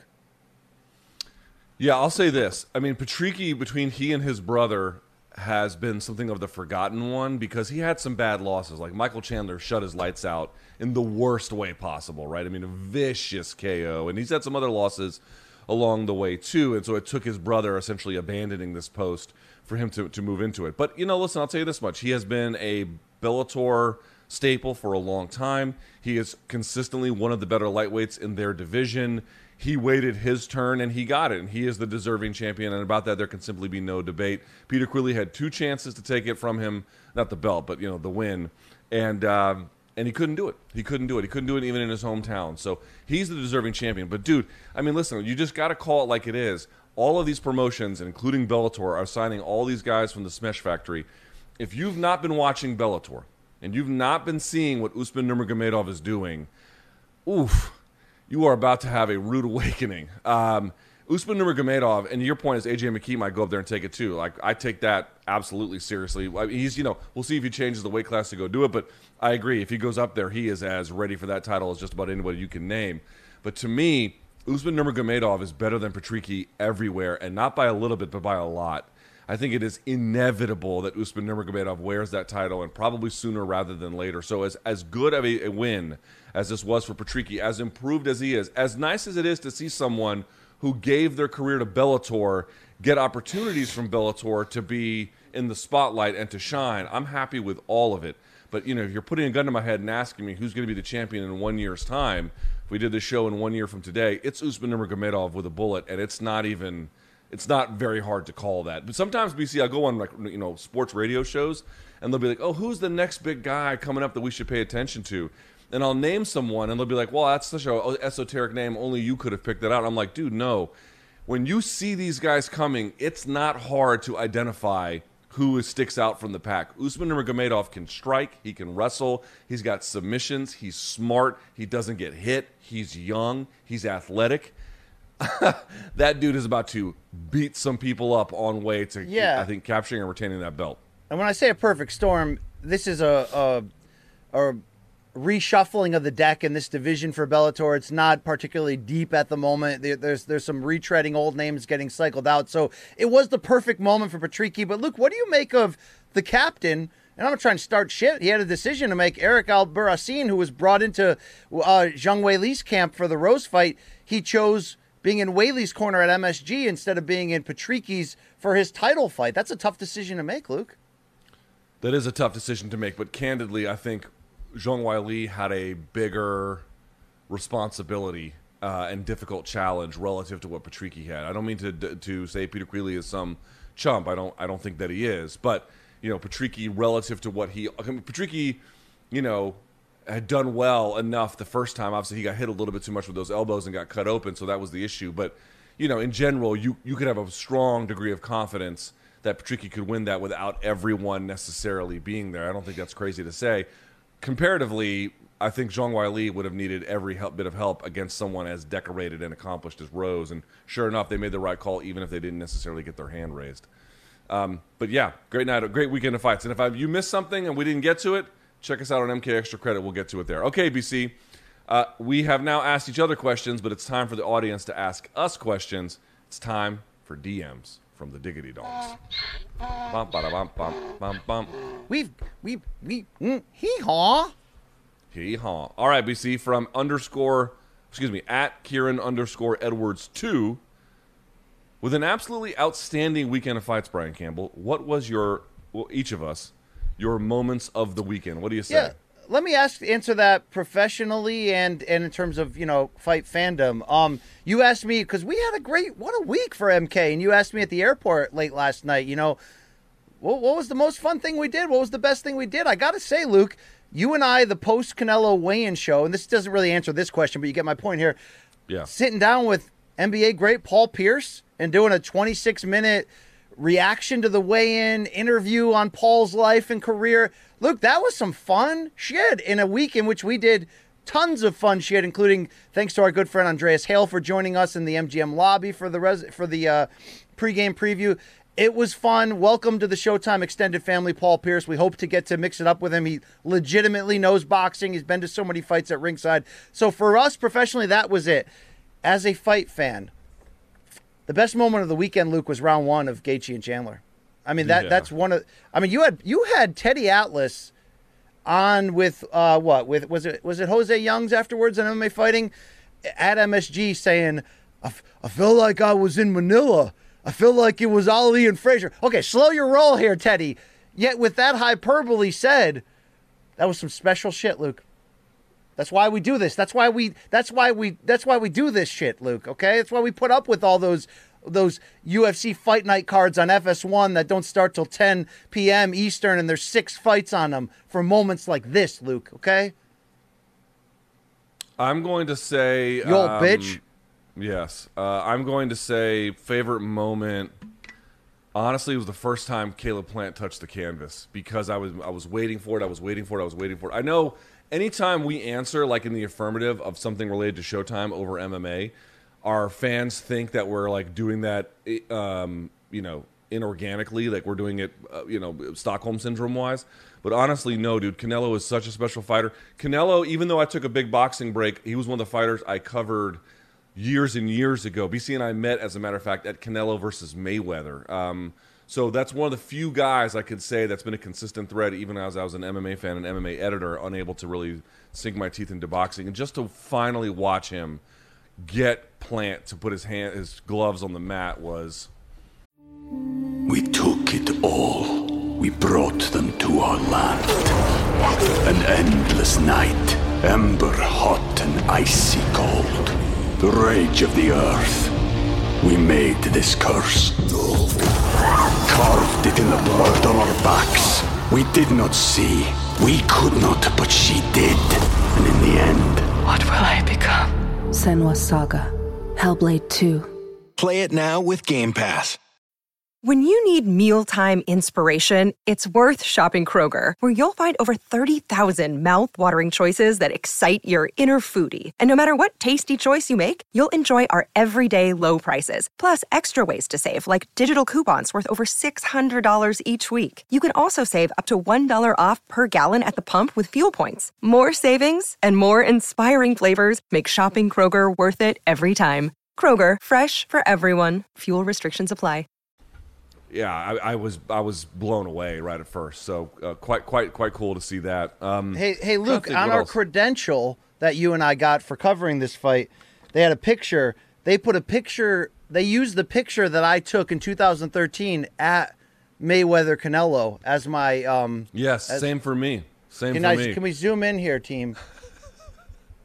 Look at this. Look at this. Look at this. Back it up a little bit. Look at this 30.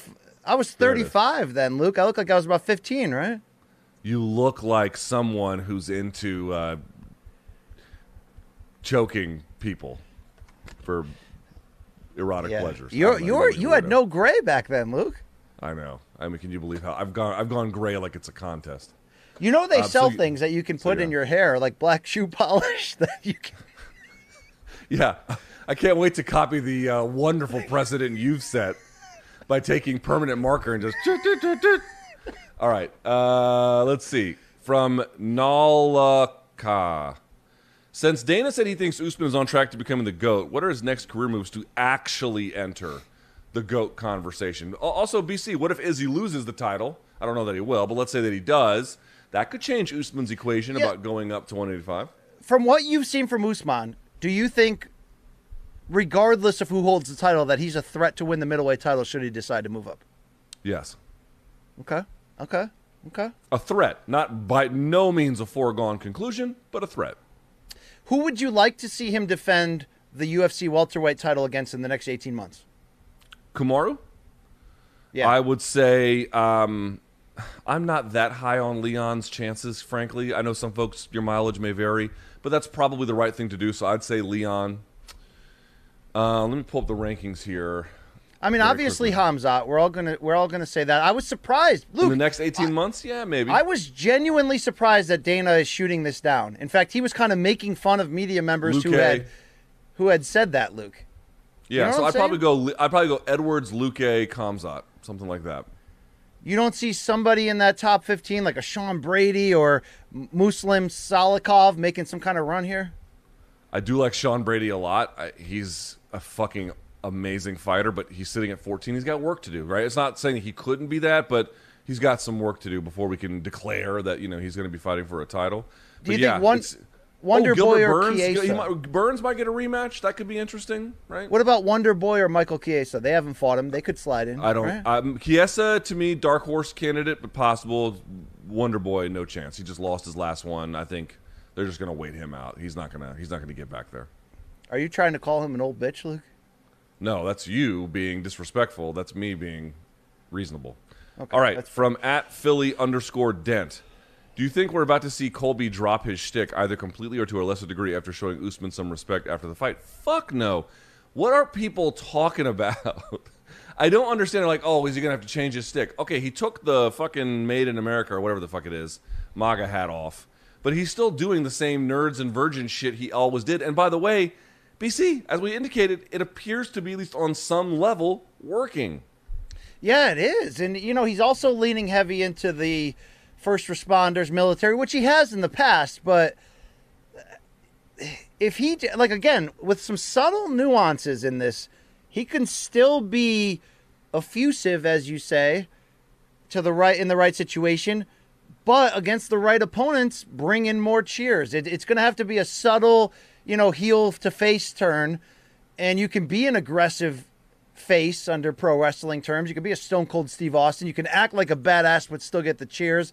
I wonder if would you be surprised if a year from now Colby is getting more cheers than boos in every situation? No, I would not be surprised at all. Okay. Are there? Who would you like to see? What he does is completely odious and awful, and that people who cheerlead that are fucking deranged. But aside from that, do I think it will work with the existing fan base, or at least I should say portions of it? Yeah, I think it will. Let's say Usman hangs on to the belt. Who do you want Colby to fight? Do you think he goes out of his weight class to try to set up some grudge match pay-per-views? I would like to see 2 tough fights for him. 2 tough ones, right? 2 times he gets pushed a little bit. Jorge Masvidal seems like that's a grudge match you could make some money on, and Jorge probably knows his game to a degree, and so that one. And then after that, I think the Gilbert Burns fight, dude. Gilbert Burns, he might have something to say about Colby being number 2 in that division. Maybe Kamaru's just a guy, and none of his contemporaries can do anything about that. But Gilbert Burns versus Colby, that one is interesting because Burns' submission threat, his wrestling ability, his striking ability, overall his great gas tank. Dude, he's a fucking tough customer, man. So I like that fight. I like that fight a lot. What about Colby versus Nate? Ugh, who wants to see Nate get beat up that bad? No, I don't want that. I don't want that shit. No. This is not that interesting. All right. From @Abu_Sasha_Camila. That's our guy, Luke. Sasha. That's our guy. That's our guy, Leo. Yeah, Lee. That's our guy, Lee from Chandler was a beast in that loss. Where does his rank? Where does this rank in the list of all-time losses that might have increased a fighter stock? Now that's the Diaz special right there. What do you think, BC? Yeah. That's a fair point right there. No one's saying anything bad about Chandler. That's what you get when you fight like that and you come so close to beating elites. Luke, what are some of the best moral victories in elite level UFC recent history? I mean, Joanna against Weili, yeah, that's a big one. Nate against Leon Edwards is a big one. You could do. I'm trying to think of some other ones along the way, where they were just commendable losses. Romero against Costa. That's a great one. That's a good one for sure. Yeah, something like that. I mean, it would take me a while to sort of go through it all, but yes, those are some great choices. And then last but not least, BC, this one's just for you. From Mishbind. What happens to the 5 Wheel of Death options that we never get to hear each week? Wow. You want to see what happens behind the curtain? You want to see that little man turning the wheels here? Luke, there's 10 options each week. Luke gets 5 spins, and you get what you get. Sometimes they get repurposed again, Luke. Sometimes they disappear forever if they were timely in that moment. People don't really want to know how this shit works, do they, Luke? Do you actually have questions for every topic, or is it predetermined? Are you trying to imply that the wheel is rigged? This one's iron. This Like, one's I don't steel. play- If this don't get you, this one will. Yeah, I don't play video poker. I don't trust those computers, Luke. You know what I'm saying? You don't trust the Dominion voting machines? No. You I and, only vote on paper with a pen, with like a pencil, like a Scantron. Remember those Scantron All right. tests we used to have to take Well, in the 80s? Luke? we have phoned in the DM. Scantron. Remember that today. shit, Luke? Scantron. We had a friend who was so good at those tests. We used to call him Scantron. Oh yeah. Did he pay for sex like most of your friends, Luke? No, he actually is one of the few that didn't, believe it or not. But dude, I have so many friends who have hired prostitutes. It's unbelievable. Wow, it's great, Luke. Please share that more often. That's great. Hey, most of them were active duty military when they did. So everyone's like, support the troops. I'm like, even the ones that like pay for hookers, even those ones. All right. Anyway, okay, BC, that's it for us on DMs from Donks. It's now time for your bullshit. We got a good one here, okay? We you know what we do in these parts? We scour the globe for the highs and lows, the good and bad, the ugly, the in-between, and combat sports and beyond. I'm looking forward to this edition, by the way. We call it, have you seen this shit? Yeah. Have you seen this motherfucking shit? By the way, speaking of shit, I'm about to take one after the show. Yes, you are. Shout out to Gaffney Pierre, our fine producer, for compiling all this shit and putting it in order for me. UFC 268 and NYC. Luke, you're going to get to it on extra credit, but let's have a look at it quick. 2-division glory champ Alex Pineda did not get Gokhan Saki, Luke. He delivered the boom to this. Is that a Polish fella? Michailidis? Or Greek, I believe, right? Greek, yes. Luke, that's a hell of a finish. No one's talking about it because that card was so amazing, but that's a hell of a finish. And this was the main event of the prelim, so Yeah. Pereira doing everything the UFC could have wanted and then some. Great debut. That's what happens when you train with Glover, baby. Okay, another Yeah, dude. Connecticut guy, Pineda, right? I'm compiling a Factory Town MMA team right now in Connecticut, Luke. Yeah, you are. I have to admit, that's pretty fun. All right, backstage, Luke. Real recognizing real. You know this hog is going to get me fired up. Valentina congratulating Rose on her victory. Oh, that's great. They're training partners and friends, and just two badasses. That's great. Yeah. There's they're occasional training partners is what you're saying, right? Yeah. Not all the time. But they definitely have trained together. Valentina was there with Halle Berry to promote that new movie. What's it called, Luke? I don't know.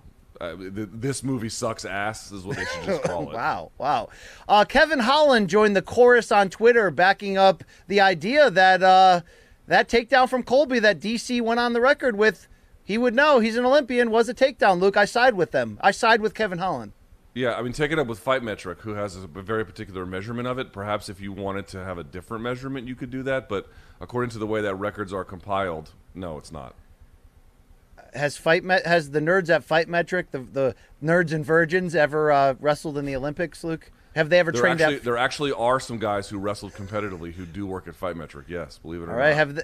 have they ever rolled with the Foxcatcher guy, Luke?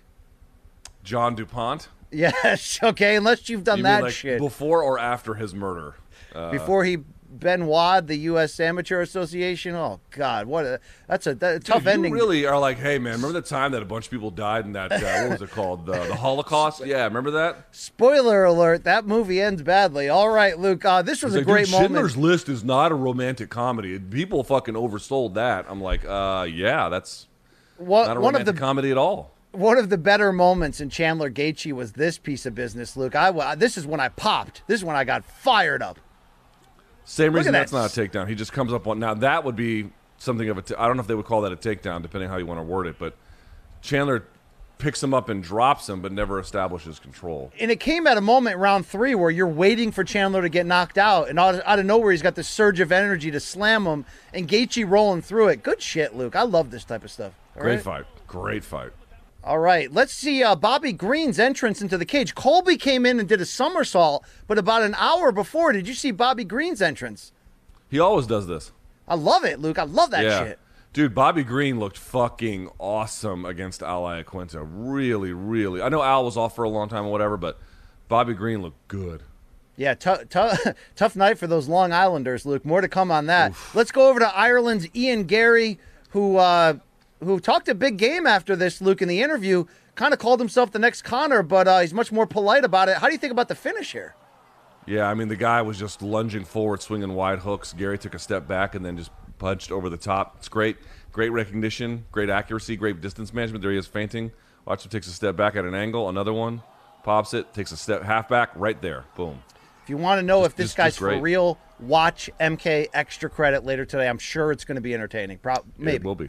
Possibly. All right, it will be all Luke. it will be all the things that you hate about people who watch MK for analysis. It will be all Very those true. things. Very true. You guys put the anal in analysis very well. All right, it's time for a Chris Barnett appreciation post here from UFC 268. Let's start with his walk to the cage, Luke. Dude, this fat man is my fucking hero. Look at this guy. Now, he Luke, shows up to weddings. He shows up to weddings and outdances every groom. Oh, he will eat all the cake. He'll take all the women. Look at this guy. He knows how to partay. People will say that know me. Hey, BC, you're always criticizing Michelle Pineda and Johnny Walker for using all their gas tank dance into the cage. How come you're not criticizing this guy? Because this guy's too fun, Luke. This guy's intoxicatingly fun. All right? He's just got a great attitude. And also, he knows how to finish. In John Volante's final UFC fight, in which it didn't look like he trained for, good Lord, Luke, spinning wheel kick from a fat guy? I'm not sure if it was spinning wheel or spinning heel, but either way, look at this windmill. And watch this celebration. I've never seen that before. Oh, God, Luke, that's incredible. Dude, he's the best. He's so athletic for being a big old fat guy. He's the best. Dude, when he landed on his ass, he did like the double devil horns and did a split. I mean, what a finish. Look at that guy going nuts in the crowd. All right, we're not done here with one Chris Barnett. Let's check out his celebration dance after the win. Now, Luke, I don't have another video, but he would go on to celebrate walking by the media tables. He just basically danced the whole way back to the locker room. Dude, you know what? Ryan Jimmo used to have the best robot. Remember his robots after he would win? Rest in peace, Ryan Jimmo. Hey, shout out fat guys. I love fat MMA. I love it. All right, let's go to Bellator. Fat heavyweights who are jovial and can dance are the all-time apex predators. Yes. The guys that drink out of shoes, love those guys. All right, let's go to Bellator in Dublin. Lightweight Daniel Scatizzi with the head kick on Brian Hoy. Hoy, he would go on to take the decision win here. Yeah, that's a great-looking kick right there. Take that shit. All right. Let's keep it. Luke, do you know about Turkish heavyweight Gökhan Sarıkam? He needed just I don't. 15 seconds to send Charlie Milner to hell. Here's all 15 of them, Luke. Look at that leg kick. Looking like Lesnar against the damn, what's that guy's name? The Heath Herring, Luke. No, that went on for 3 rounds. Yeah, but that first round where he threw the punch and then went with the running tackle on Heath Herring, you know what I'm talking about. That's what it looked like right here. Yeah. And almost like over-tackled him and missed. Yeah, check out this leg strike, though, that sent him down. Can we see that one more time, Gaff? Please? Yeah, I mean, I don't know what to say about this. I don't... we missed it. We missed it. All right. Hey, there was a... Gaff.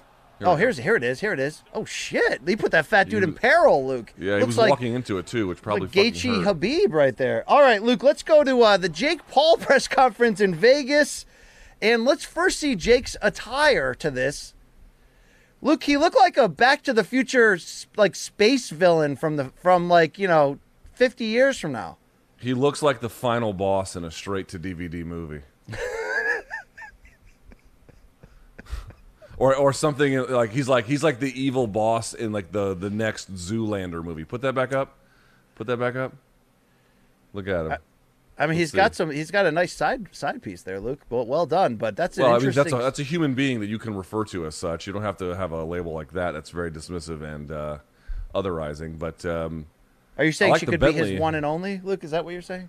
I'm just saying the suit was made by the character that Will Ferrell plays in Zoolander. All right, let's hear from Jake. He had an interesting roast of Dana White during this press conference. Doesn't he always?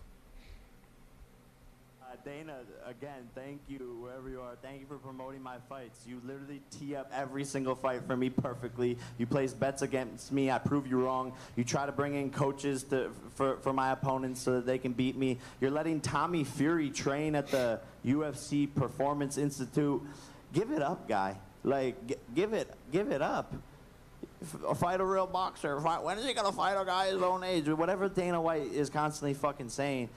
You know, I'm doing it. I'm doing it. And he's mad that I'm doing it because he's a control freak.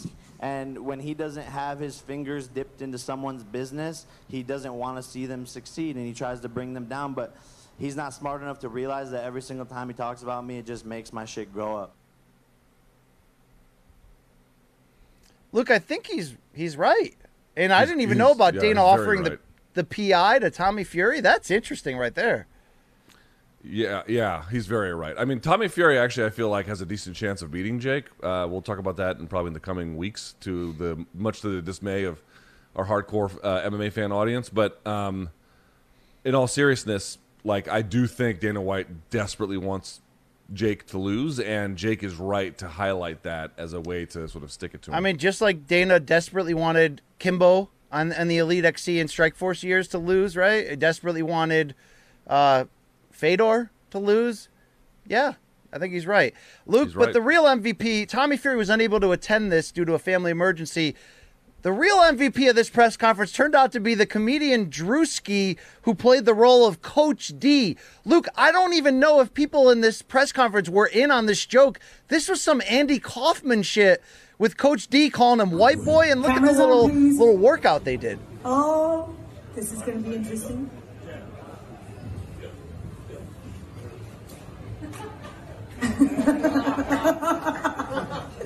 Excellent drill. You know, Luke, you kind of have to watch the whole press conference to get the full context, but I have to say, that wasn't funny.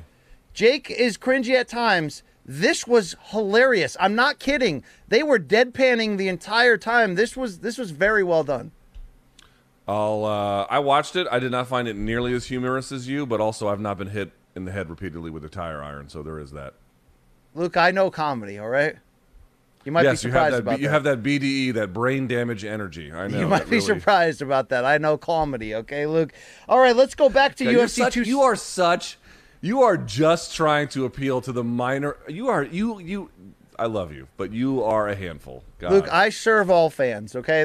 We have very different variety of fans. You're always going after those boring ones who are like, I serve all right?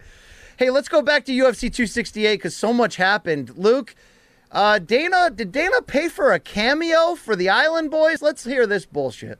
Hey, UFC, Dana White, you better put that boy up in the octagon. He better get fed MMA out of style. We like all the boxing when you throw up out them hands, Throw uppercut, knock him out, knock him down, Talk about like Dana White, you talking when he down, You don't make a Dana White, you really at you proud, Get that game winning money, take it really home, You can do it all, now they really keep you thrown, Best auto fighter of the century, better fight, Talk about okay, make that jig is really tight, Knock him out, left and go right, Talk about, knock him every light, Hey, and Vinny just a throw, just some strikes, You better throw a kind of punch and knock him out, man. Dana White give him just one chance, One shot. He just wanna beat in the UFC, man. So he can put it up in his chin. And, man, big shout out to you, man. Okay, that's enough, Gaff. That's enough. End this shit already, all right? Luke, do you think our MMA fans of the show hate more when we talk about Jake Paul or when we play the Island Boys, Luke? Where's a drive-by shooting when you need one? Jesus. Luke, will these guys, any chance these guys become the next STEM? Where like UFC brass doesn't realize how lame they are and makes them the Fight Island Boys and their theme song I don't even know what language they were speaking. What was that? It wasn't English. Hey, speaking of Dana, Luke, even Canelo laughed about this. Dana White watching Canelo Plant from cage side at MSG, later claiming he bet $100K on a knockout. Well, he got that knockout, Luke. Listen, everyone wants to grill Dana for watching Canelo at the UFC event, but Dana, you got to remember something. Like, there's plenty of things you can criticize Dana over. It's not very hard. But honestly, this one, like, you're stupid rich. You had bet like a pretty fucking significant bet on Canelo. He's dude, at the end of the day, Dana White can say whatever he wants. He is a boxing hardcore. He is. You have to give it to him. He's a boxing hardcore. There was no fucking way he was going to miss that fight. Not a chance. So, like, everyone was kind of groaning for it because you've got UFC right in front of you, but, like, that's just who Dana is, man. I kind of get it, actually. No, I'm and not he hating respects Canelo, and I like that he said like enough of this Usman. And he versus did. By the way, Canelo he was thing. asked about it afterwards. He obviously took a shot at Steven Espinosa, the head of Showtime Sports, whatever, because those two obviously are battled. He went out of his way to not say one bad thing about Canelo, and even said, "I like Canelo a lot." Like, dude, it's the number one pound for pound boxer in the sport. Dana White's a hardcore boxing fan. Like, I expected that. Luke, backstage at MSG, check out this piece of business caught on camera. Francis Ngannou snubs Cyril Gane as he walks by. I mean, what do you want him to say? Yo, dap him up and be like, "What's up?" Yeah, I do. How's my old coach doing? Yeah. Nah. He's got to fight these guys in 2 months' time. No, that's fine. That's fine. I'm down with that. That's cool. One more. We talk about the jamokes who make up the MMA media these days, Luke. Here's one that got a press pass to the press conference on Thursday. Yeah. Yeah, dude. I mean, this is the house that the UFC's media policies have built, basically. Yes. Shout out to Mike Bone, who took time away from... I don't know if they like this or not, but this is exactly what they have earned themselves by virtue of how they've handled media. Mike Bond took time away from getting to third base on an airplane to put that picture out for people to see. So thank you very much, Mike. All right, Canelo, good God. Conor McGregor began his training yesterday, Luke, for his upcoming celebrity wheelchair boxing match with impersonator Al Foran. Real excited to get in and have some fun, bust the eyeball of the celebrity impersonator. Al, you can be Pacino, Joe Pesci, even Big Ty Fury, but you're still just Fat Al from Talagat to me. Luke, there's something cringe about this picture. Like, okay, cool, I like supporting charity, but is he really going through with this? This is kind of lame. I'm still upset we had to watch The Island Boys. I don't really have much of a comment about this. Let's keep it going. Top Rank Boxing was in Las Vegas on Friday night. Luke, the opening bout, super middleweight. His name is Rowdy Legend. Saw this. Rowdy Legend Montgomery. Oh my God, he shut this guy to hell, Luke. And whoa! Dude, they have it was weird because the guy must have fallen right near one of the corner microphones, so you can hear him through his mouthpiece go. It's actually a little bit disarming. It was bad. Yeah. Speaking of McGregor, you can see that's the guy who went down. Lots of McGregors getting KO'd these days. The guy's name is Rowdy Legend Montgomery, who delivered that blow in the opening bout. Shout out. Luke, I am being told by many in the boxing game that we need to look out for 17-year-old lightweight Abdullah Mason, who made his pro debut on the undercard on Friday, getting a second-round TKO. I believe he's from Cleveland. Luke, they're saying this guy's the real. Cleveland is the city where we come from, so run, run, run, boom, over the top. I mean, he's not fighting the world's best here, but...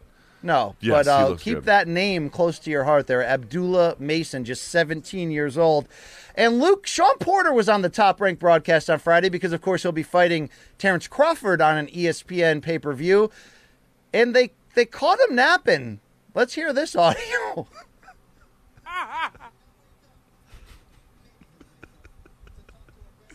I know you fucking he had to wipe the drool.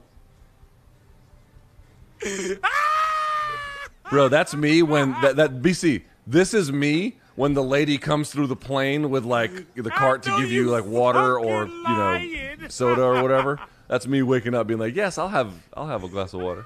And my boy, I know I'm doing my boy Sean Porter dirty here, but he's working hard, so he's exhausted, Luke, ahead of this to build to this. I believe November 20th, him and Terrence Crawford, very good title fight in the welterweight division.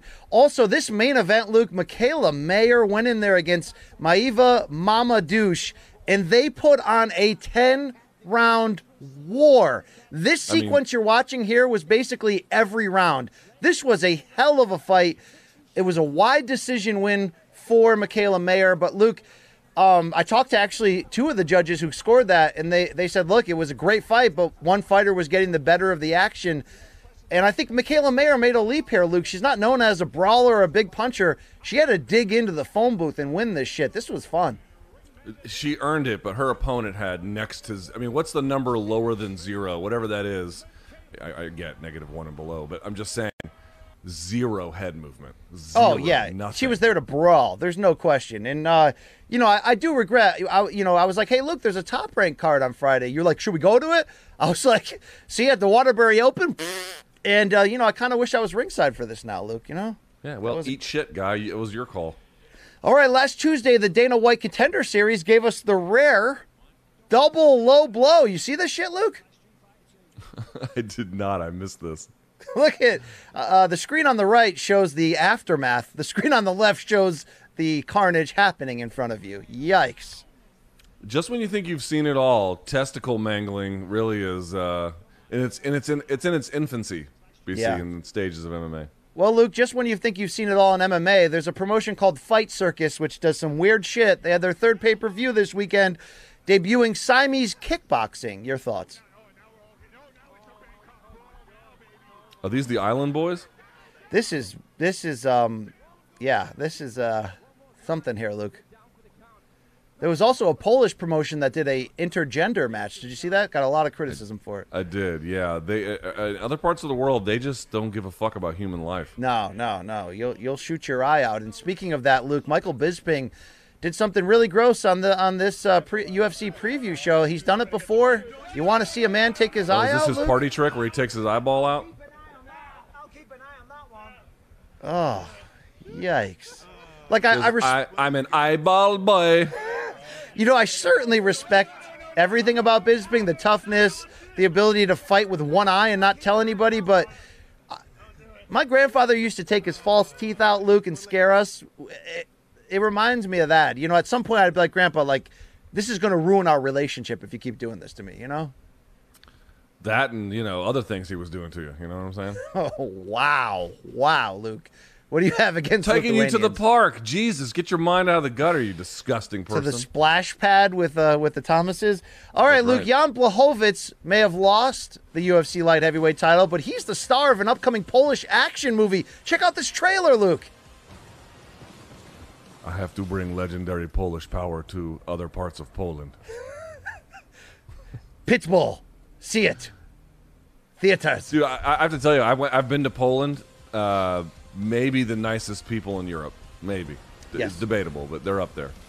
I did talk to a prominent member of the Polish media this weekend, Luke, who said Jan told him for the loss to Glover, he just woke up and he knew he was going to lose. It was just one of those off days. He said if it was training camp, he would have not sparred that day. Like it was one of those days where he just woke up and he just didn't have it. Well, didn't have it. Yeah, dude, it happens. It happened. I believe that, actually. Yep. Luke, we made a few jokes before about Justin Gaethje's leg striking ability. Oh, BC, you keeping this conspiracy theory moving? You know, you're a big weirdo. Hey, I respect Brendan Fitzgerald a lot, Luke. I think he actually watches this show. What do you think about this tweet, Luke? Can we blow this up? Yeah, I like Fitzy, but you both are on drugs. We talk a lot about how close Chandler was to winning the lightweight title. In my opinion, Gaethje was another leg kick or two from severely damaging Khabib in winning it last year. Luke, the only word he didn't use was peril, because that's how close Khabib came to losing the title. Hey, Brendan Fitzgerald, sir. Okay? I do like Fitzy. He's a phenomenal commentator and a great addition to the MMA family. But he gets it. You both have done bong hits together. He sees through the bullshit. He gets it. Thank you. All right, let's go over to the Canelo undercard. PBC in Vegas here. Anthony Durrell on the co-main event. Luke against Journeyman. This was. I mean, what a fucking shot this was. Durrell, even had the opponent clapping on the mat. I mean, this uppercut was just perfect. Just perfect. I had an MMA fan write me and be like, Justin's was better on Michael Chandler. I'm like, are you out of your fucking mind? It was not even nearly as good. Bop. Oh. Look at that shit. How about the dog doing the backflip at age 37? Luke, he said he wants stuck Canelo. The landing. He's probably not going to get Canelo, but I think there's still some big fights for him. I'd like to see him against Caleb Plant, to be honest. He said, what he said was, Durrell says Canelo or retirement. I'm like, well, you might want to get the retirement speech ready. All right. Hey, Luke, check out this person who won Halloween by dressing up as their favorite UFC fighter. Kay Hansen. Who's the person on the person on the left is the gentleman who dressed up as his favorite UFC fighter. It's as Mike Goldberg would say, Luke, virtually identical. Yeah. That's a big tattoo she has. Yes. She just launched Statue her of Liberty with the American flag behind. I think she just launched an OnlyFans, Luke. I'm not into that stuff, so I don't know, but I think I read that on Twitter. Yeah, you're totally not into that at all. You definitely don't think that's fun. Oscar De La Hoya went out to see the fights on Saturday. He may no longer be representing Canelo Alvarez, but Luke, look at what he's representing. Can we zoom in here? Is that a dress, Luke? No wonder that man is so happy. Yeah, I'd be that. If that was your date, you'd have the exact same expression. Only your pants would be around your ankles. Luke, last night at like 11 o'clock, you and I saw Jarrett Swift Hurd at the baggage pickup at the Washington Reagan National Airport. But he's starting a little bit of a potential feud here with one Jermell Charlo. Let's watch this video to see how it started on social media. What's up, y'all? Out here in Houston, Texas, about to go to Kroger's. Anybody out here in Houston can help me look for the meat market that the Charlos go to, let me know. And also, if you can help me out with the drugs they take because they done lost their motherfucking mind. What'd he say? Hurd was a champion. He in my city. Hurd in Houston trying to train. I gotta be like the Charlos. I gotta figure out what the fuck kind of steak they eat from HEB. Nigga, we got HEB in Kroger's. Nigga, ain't no Walmart. Walmart meat ain't what we eat, nigga. Fuck wrong with you, nigga? We eat shit from the meat market. Apologies for the N-word, Luke, but what Swift had said was, I'm going to Kroger's. Can someone help me find the meat that the Charlos eat and maybe the drugs that they take too, in saying PED use. So Jermell just fired back. Luke, they saw each other at Canelo Plant, and we almost had a little bit of business here. Let's go to the videotape. All right. Calf, you there? All right. That's Swift in the green hat, and that's Jermell. He got right in his face. Jermell's in the red. Jermall is in the white hat. Can we blow this up and watch it again? So for folks who don't know, Jermall would be the bigger of the two, the one that would be in Hurd's weight category. So Swift tried to slap Jermell, and Jermall got in the way, and we almost went to fisticuffs, Luke. This was interesting. What? Very. Dude, that crowd was rowdy, bro. They were rowdy. So the same night, Jermall was asked by a reporter what he thought about Canelo's performance. Here's his response. Here's Jermall Charlo.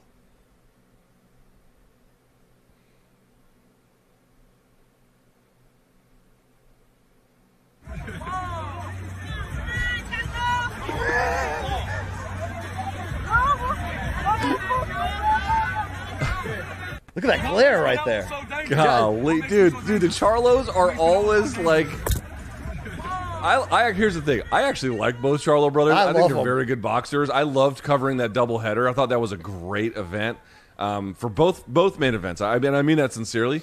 But dude, they're always acting like someone has done them wrong. Always got a chip on their shoulder. Monster chips, and that's what I love about them because they're always intense, always ready. Always, dude. It's always game 7. It's always game 7 with them. By the way, I'd love to see Swift Hurd, who's coming off a rough loss against Jermell Charlo, who that'd be interesting. I don't know if Swift needs to win one first, but I'd love to see that two elites go at it. I think Swift there. needs to get right after that terrible performance he had at the Logan Mayweather. You're not wrong there. Not a good Luke. showing. One more piece of shit for you, Luke. Anytime the punch machine's involved, you know you're going to end up on this show. Oh, no, don't stand next to the punch. Oh, can we zoom in on that? That's a wow. Dude, who are these people that like to stand next to? Look at her. Look at the hook. Bop. Hooked it all the way back to the chesticle. Put a little tattoo on Titi right there, Luke. Look at that. Ouch. Yeah. Wow. Okay. Yeah. I think they call it the silicone smash, Luke. The silicone smash. All right, BC. Is that it for your shit? Yeah, that's it. I had a lot of shit this week. I hope you enjoyed it. Time for odds and ends. What do you got for odds I don't really have one, Luke. I kind of broke it all. I kind of got to it all already. So what do you got, Luke? All right. Okay, so I will have mine. Let me pull up my notes here. Sorry about that. For my odds and ends, Cedric Doumbé. Do you know that name, BC? Do not know that name. Cedric Doumbé is French, by the way, but he is one of the best kickboxers on earth. And he actually made his MMA debut, yes, the 1st of November. So it was kind of earlier in the week, and it got lost, but I want to make sure we brought it up. He fought some dude named Arbi Amiev, who's like 2-2 or whatever, at Super Combat Universe in Dubai, and he smoked him at 4 minutes and 40 seconds of the first round. A guy who you might ask, like, what has Doumbé done in glory? A lot. He's got wins over Kareem Gaji, Myrtle Grunhart, Nicky Holtzkin twice. He has wins over him. Brad Riddell, who's in the UFC, he's got a win over Brad Riddell as well. Split decision one, but he got it just the same. He is an absolutely phenomenal talent, and he has finally, by the way, he's only 29, and he's making his way into MMA. The thing with Alex Pereira, BC, is is he good? He's obviously fucking awesome, but he's 34, So Chandler was 34, but Chandler was just changing organizations, not really sports. And I know that before this UFC debut, Alex Pereira had a handful of other fights and had done quite well for the most part. But in the case of Doumbé, he's starting sort of fresh, but he's 29. He's got some real time to get good. His takedown defense looked pretty good, by the way, all things considered. Like, I don't know how good he's going to be in MMA, BC, but when you get a kickboxer the caliber of this guy heading over to MMA, you take note. So keep in mind, Cedric Doumbé, tough guy. I will be on the lookout for that name, just like 17-year-old Abdullah Mason. I hear he's coming, Luke, so we'll find out. Yeah, I don't have any odds or ends, but we had a great time, Luke, you and I. Okay, dude, what a week! What a week it was for you. You were there for 2 different weekends. I was there just for the half for 2/3 of the week. There for a special project. Hopefully, I'll get. Dude, that was a great weekend, man. That was a great week for us. I thought we did a lot. Trying to serve a couple different masters, the Canelo fight plus the UFC fight. I thought we did the best we could, and seems like the people who got it got it. We were on the scene, crispy and clean for the big moments. I mean, Showtime trusted us, Luke, and we didn't say the word. We didn't say that Q word that you often get in trouble for at all during any of those. No, so that's great. We did not. We managed to keep it for the most part pretty clean. So I just want to say thanks to everyone who watched. For our new subscribers, we appreciate you joining us. We'll do this 3 times a week: Monday, Wednesday, Friday, 11 a.m. in the East. Again, for all the fights that we didn't get to, Pereira, Edgar, Gary, the whole 9 yards, MK Extra Credit will be up around 5 p.m. or so, and we'll have all of that analysis there. So Luke, we're not done yet. Can you address this situation? There were a lot of people who really enjoyed our fight companion, so to speak, Saturday night of watching the co-main event and main event of the UFC card in real time for us after the fact. And they're going, this is what we always wanted. I get the other half didn't like it. The problem is we really can't ever do that in real time because or both of us are covering it for, CBSSports.com or CBS Sports And also, HQ. dude, like I just wasn't making sound judgments. I need like a little bit of space and time to watch it and absorb it and think about it. Then I need to take notes to remember, what happened in the round. Before, you got it. All right, so reminders. We got some merch. We got the Dia de los Muertos shirt. Drug rugs are not out yet, but there will be soon. There's plenty of stuff you can get at morningcombat.store. Go check it out. Go grab some merch. And by the way, gift cards is a thing you can start buying. So if you want to if you're a woman who watches this, probably the handful of you, and you want to get something for your significant other, get them a gift card. You can do that at morningcombat.store. It is possible. Let's see. Showtime. Showtime.com. Go to Showtime.com. Get a 30-day free trial. If you like it, you can keep it. If not, you can pound sand. And morningcombat@gmail.com is the place to email us for Wednesdays, fan subs, and Fridays, dead wrong.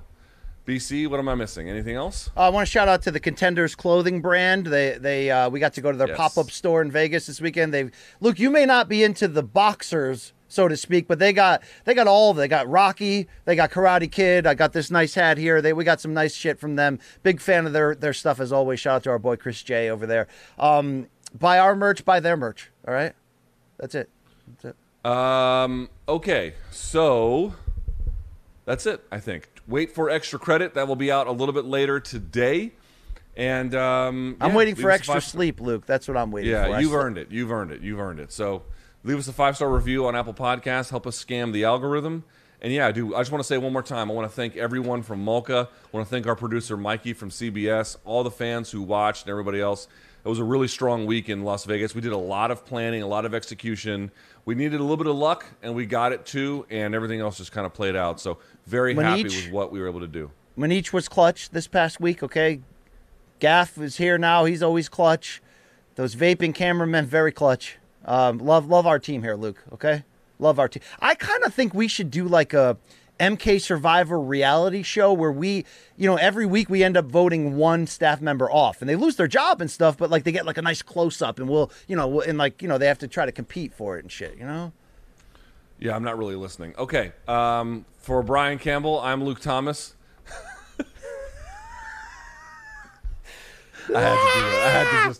I had to just shit on you at the end. I'm so sorry. I'm so washed. Luke, I'm so gross right now. Smell this. Luke, just try to smell this. I know what state you're in, you absolute fucking sow. Just smell this shit, Luke. It's so gross. Right. For Brian Campbell, I'm Luke Thomas. Thanks to everyone who made the last week possible, but the new week begins. We'll see you on Wednesday. I'll see you later on Extra Credit.